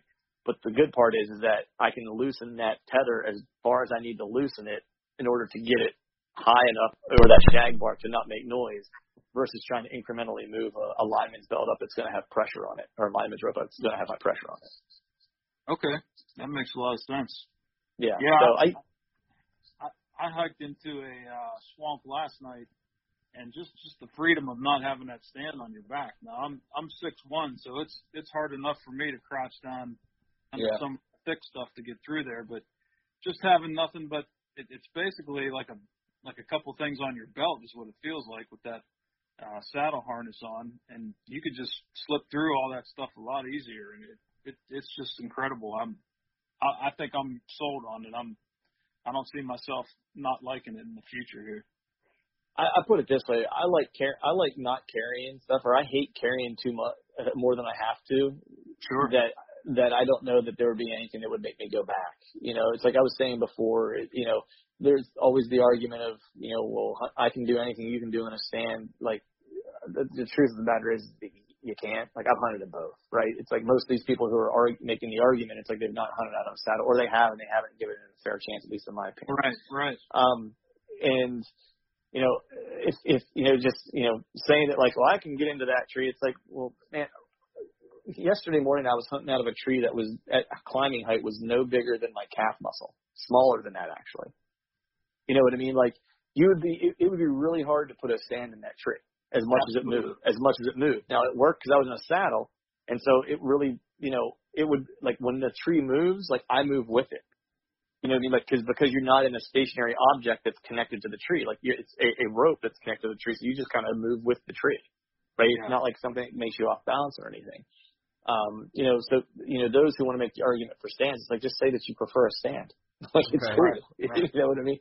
You don't have to like the other thing. You don't have to try to degrade it or downplay its effectiveness. You can just say I prefer this other way, and that's fine. Ladder stand, tree stand, like I don't care what you hunt out of. Like you can kill deer out of all of them. There's just more effective ways for people who are looking for a certain type of approach that might work better, and that's all it really is. Yeah, I think a lot of guys get hesitant when they get on Saddle Hunter or some of these other sites, and they see a lot of guys doing their own mods, and they're like, well, I'm not really a do-it-yourself type guy, and I'm just going to stick with this. But you realize quickly, like, just in 2 hunts in my saddle, I've already discovered, okay, I don't need to carry a backpack to put my Predator platform in. I could strap it right to my steps and throw it over my step caddy and put it on my shoulder. And it's just, it's not complicated. Guys are just figuring out what works best for them. Right. And it shouldn't be this big, scary thing that guys are afraid of. Right. And DIY mods might seem like it's a little scarier, I think, to your point. I think that's a good point, because to me, it's like, I call them mods too, which is probably the wrong word to use. It might turn some people off, but it's really just customization. Right. Everyone customizes their gear. You get a tree stand, what's the first thing people do to it? They start figuring out what they need to change to make it the way they want to make it. It's no different with a saddle. You're doing the same thing. Now I will agree, like, certain things are going to be load bearing or whatever, you know what I mean? Like those types of things, like I probably wouldn't trust myself. Like I would never sew myself a piece of gear that I'm going to use to use as a load bearing asset off the ground. Like I just don't trust myself enough to do that. Right. And for that, like there's plenty of things that you can buy, to achieve that, so it's not like you have to make everything yourself. So of course. Yep. Yeah, but I'm sold, man. It's like it's the only way to fly for me. I mean, that's all there is. That's all there is to it. I mean, if I could sit in and watch TV in my house, I would. Oh, that's awesome, man. I got mine shipped to my office the other day, and I wanted to hang it up in my office and just start screwing around that day, but there was no load-bearing items in my office, so I had to wait until I got home. But I hear you. I hear you. Yeah. It's just fun, man. I think the other part too, and not to harp on it, is that, a lot of guys, I think, because it's new and it's different, oppose it because then they're not the experts anymore, right? And I think that in hunting culture in general is kind of a thing, right? There's this macho aspect of it in a lot of cases where it's like everyone wants to be the expert. No one wants to be the person who doesn't know something, right? And if you're moving from hunting out of a tree stand to hunting in a saddle, you're kind of starting new and you're really looking for someone to help you understand because there's not a store to go try a saddle. You know what I mean? Like you don't have, like, it's not at Cabela's, it's not at, Bass Pro or whatever. You literally have to find someone, and say, hey man, like, can you help me out here and show me some stuff? I want to learn how to do this. Right. And a lot of dudes just aren't capable of saying, I don't know. Will you show me?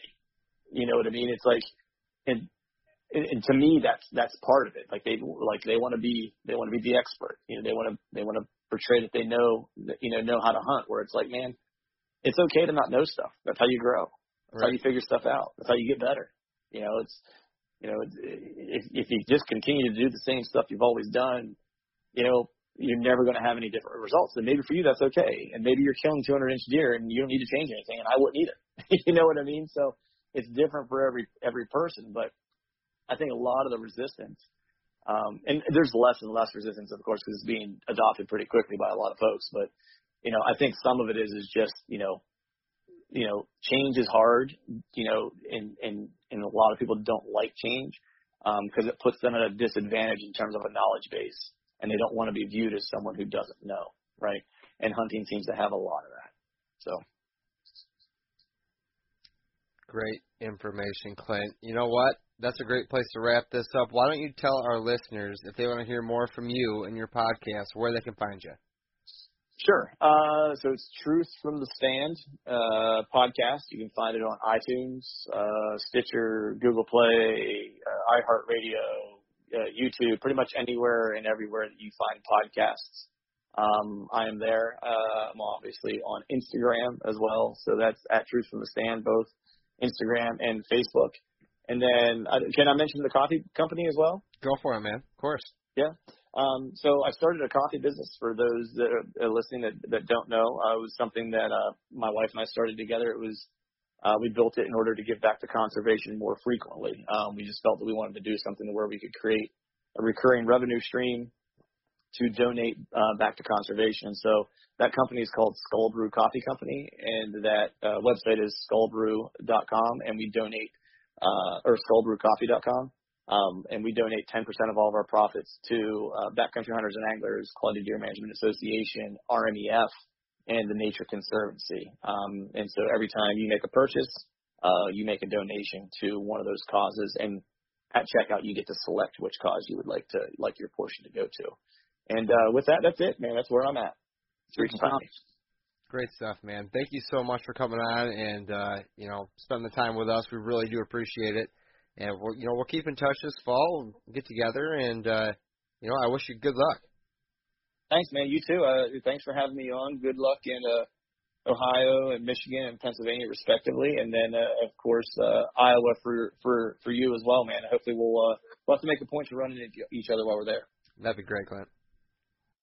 Episode number 60 in the books, everybody. I am just humbled and blessed to be sitting here 60 episodes in with the Habitat podcast, and just super excited that all you guys keep coming back and listening. So thanks, Clint, for coming on. I will hopefully see you in Iowa, my friend, and I really appreciate your time on this show here. And everybody else, the listeners, like, you guys are just awesome. I mean, I've been getting lots of messages sent in and great reviews on iTunes, which, speaking of that, I'll give you a free decal if you leave us a nice 5-star review and some words on iTunes. Guys, I can't appreciate it enough. I mean, Brian and I are having a blast doing this. We love your feedback. Just let us know what you love, what you want to hear more of, and we'll keep this thing going. I'd like to thank our sponsors. We have 5-2 Outdoors, Killer Food Plots, Packer Max Cultipackers, the HuntWise app, and Michigan Whitetail Pursuit. Guys, our sponsors help us out a lot. They've been supporting us a lot, and I just want to make sure that if you guys have some time, go check them out. Go tell them the podcast sent you. And, we'd just be really grateful if you did that because they help support us. So if you are new to the podcast, be sure to check us out at HabitatPodcast.com. All of our episodes are up there. Brand new website. Bunch of new hats on there. Check us out there at HabitatPodcast.com. Also, YouTube. We launched a Game Plan Semi-Live series where we're trying to follow Brian, myself, and Al throughout the season here, and some of our other friends. So that's going to be a video series we're doing. Just trying to kind of keep up with everything in between the game plan episodes. So we're really trying to just do everything we can to give you guys the most current, up-to-date information, and hopefully somebody can learn from it, go out and have a successful time themselves, whether it's from listening to a game plan podcast or watching this video series. You can also find us on Instagram and Facebook. We're doing a lot on there. Be sure to like us and tell your friends about us. I mean, we're not spending huge advertising dollars here, so really word of mouth has been how we're growing, and we really can appreciate anybody who helps. So thank you for all your help there, guys. Now, the next episode or two are very good ones as well, guys, so be sure to stick around. We have our friend Eric from the Quality Deer Management Association coming on, and also we have William Spalding, the owner of Fleet Camo. You guys might have seen that video that Brian put up on Facebook. We're trying out some new camo this year, so we got him on the podcast as well, which talk about all that gear. So tune in, and thanks for following along, and we'll be back again soon with another episode as we become better habitat managers. Good luck in the woods this week, guys. Take care.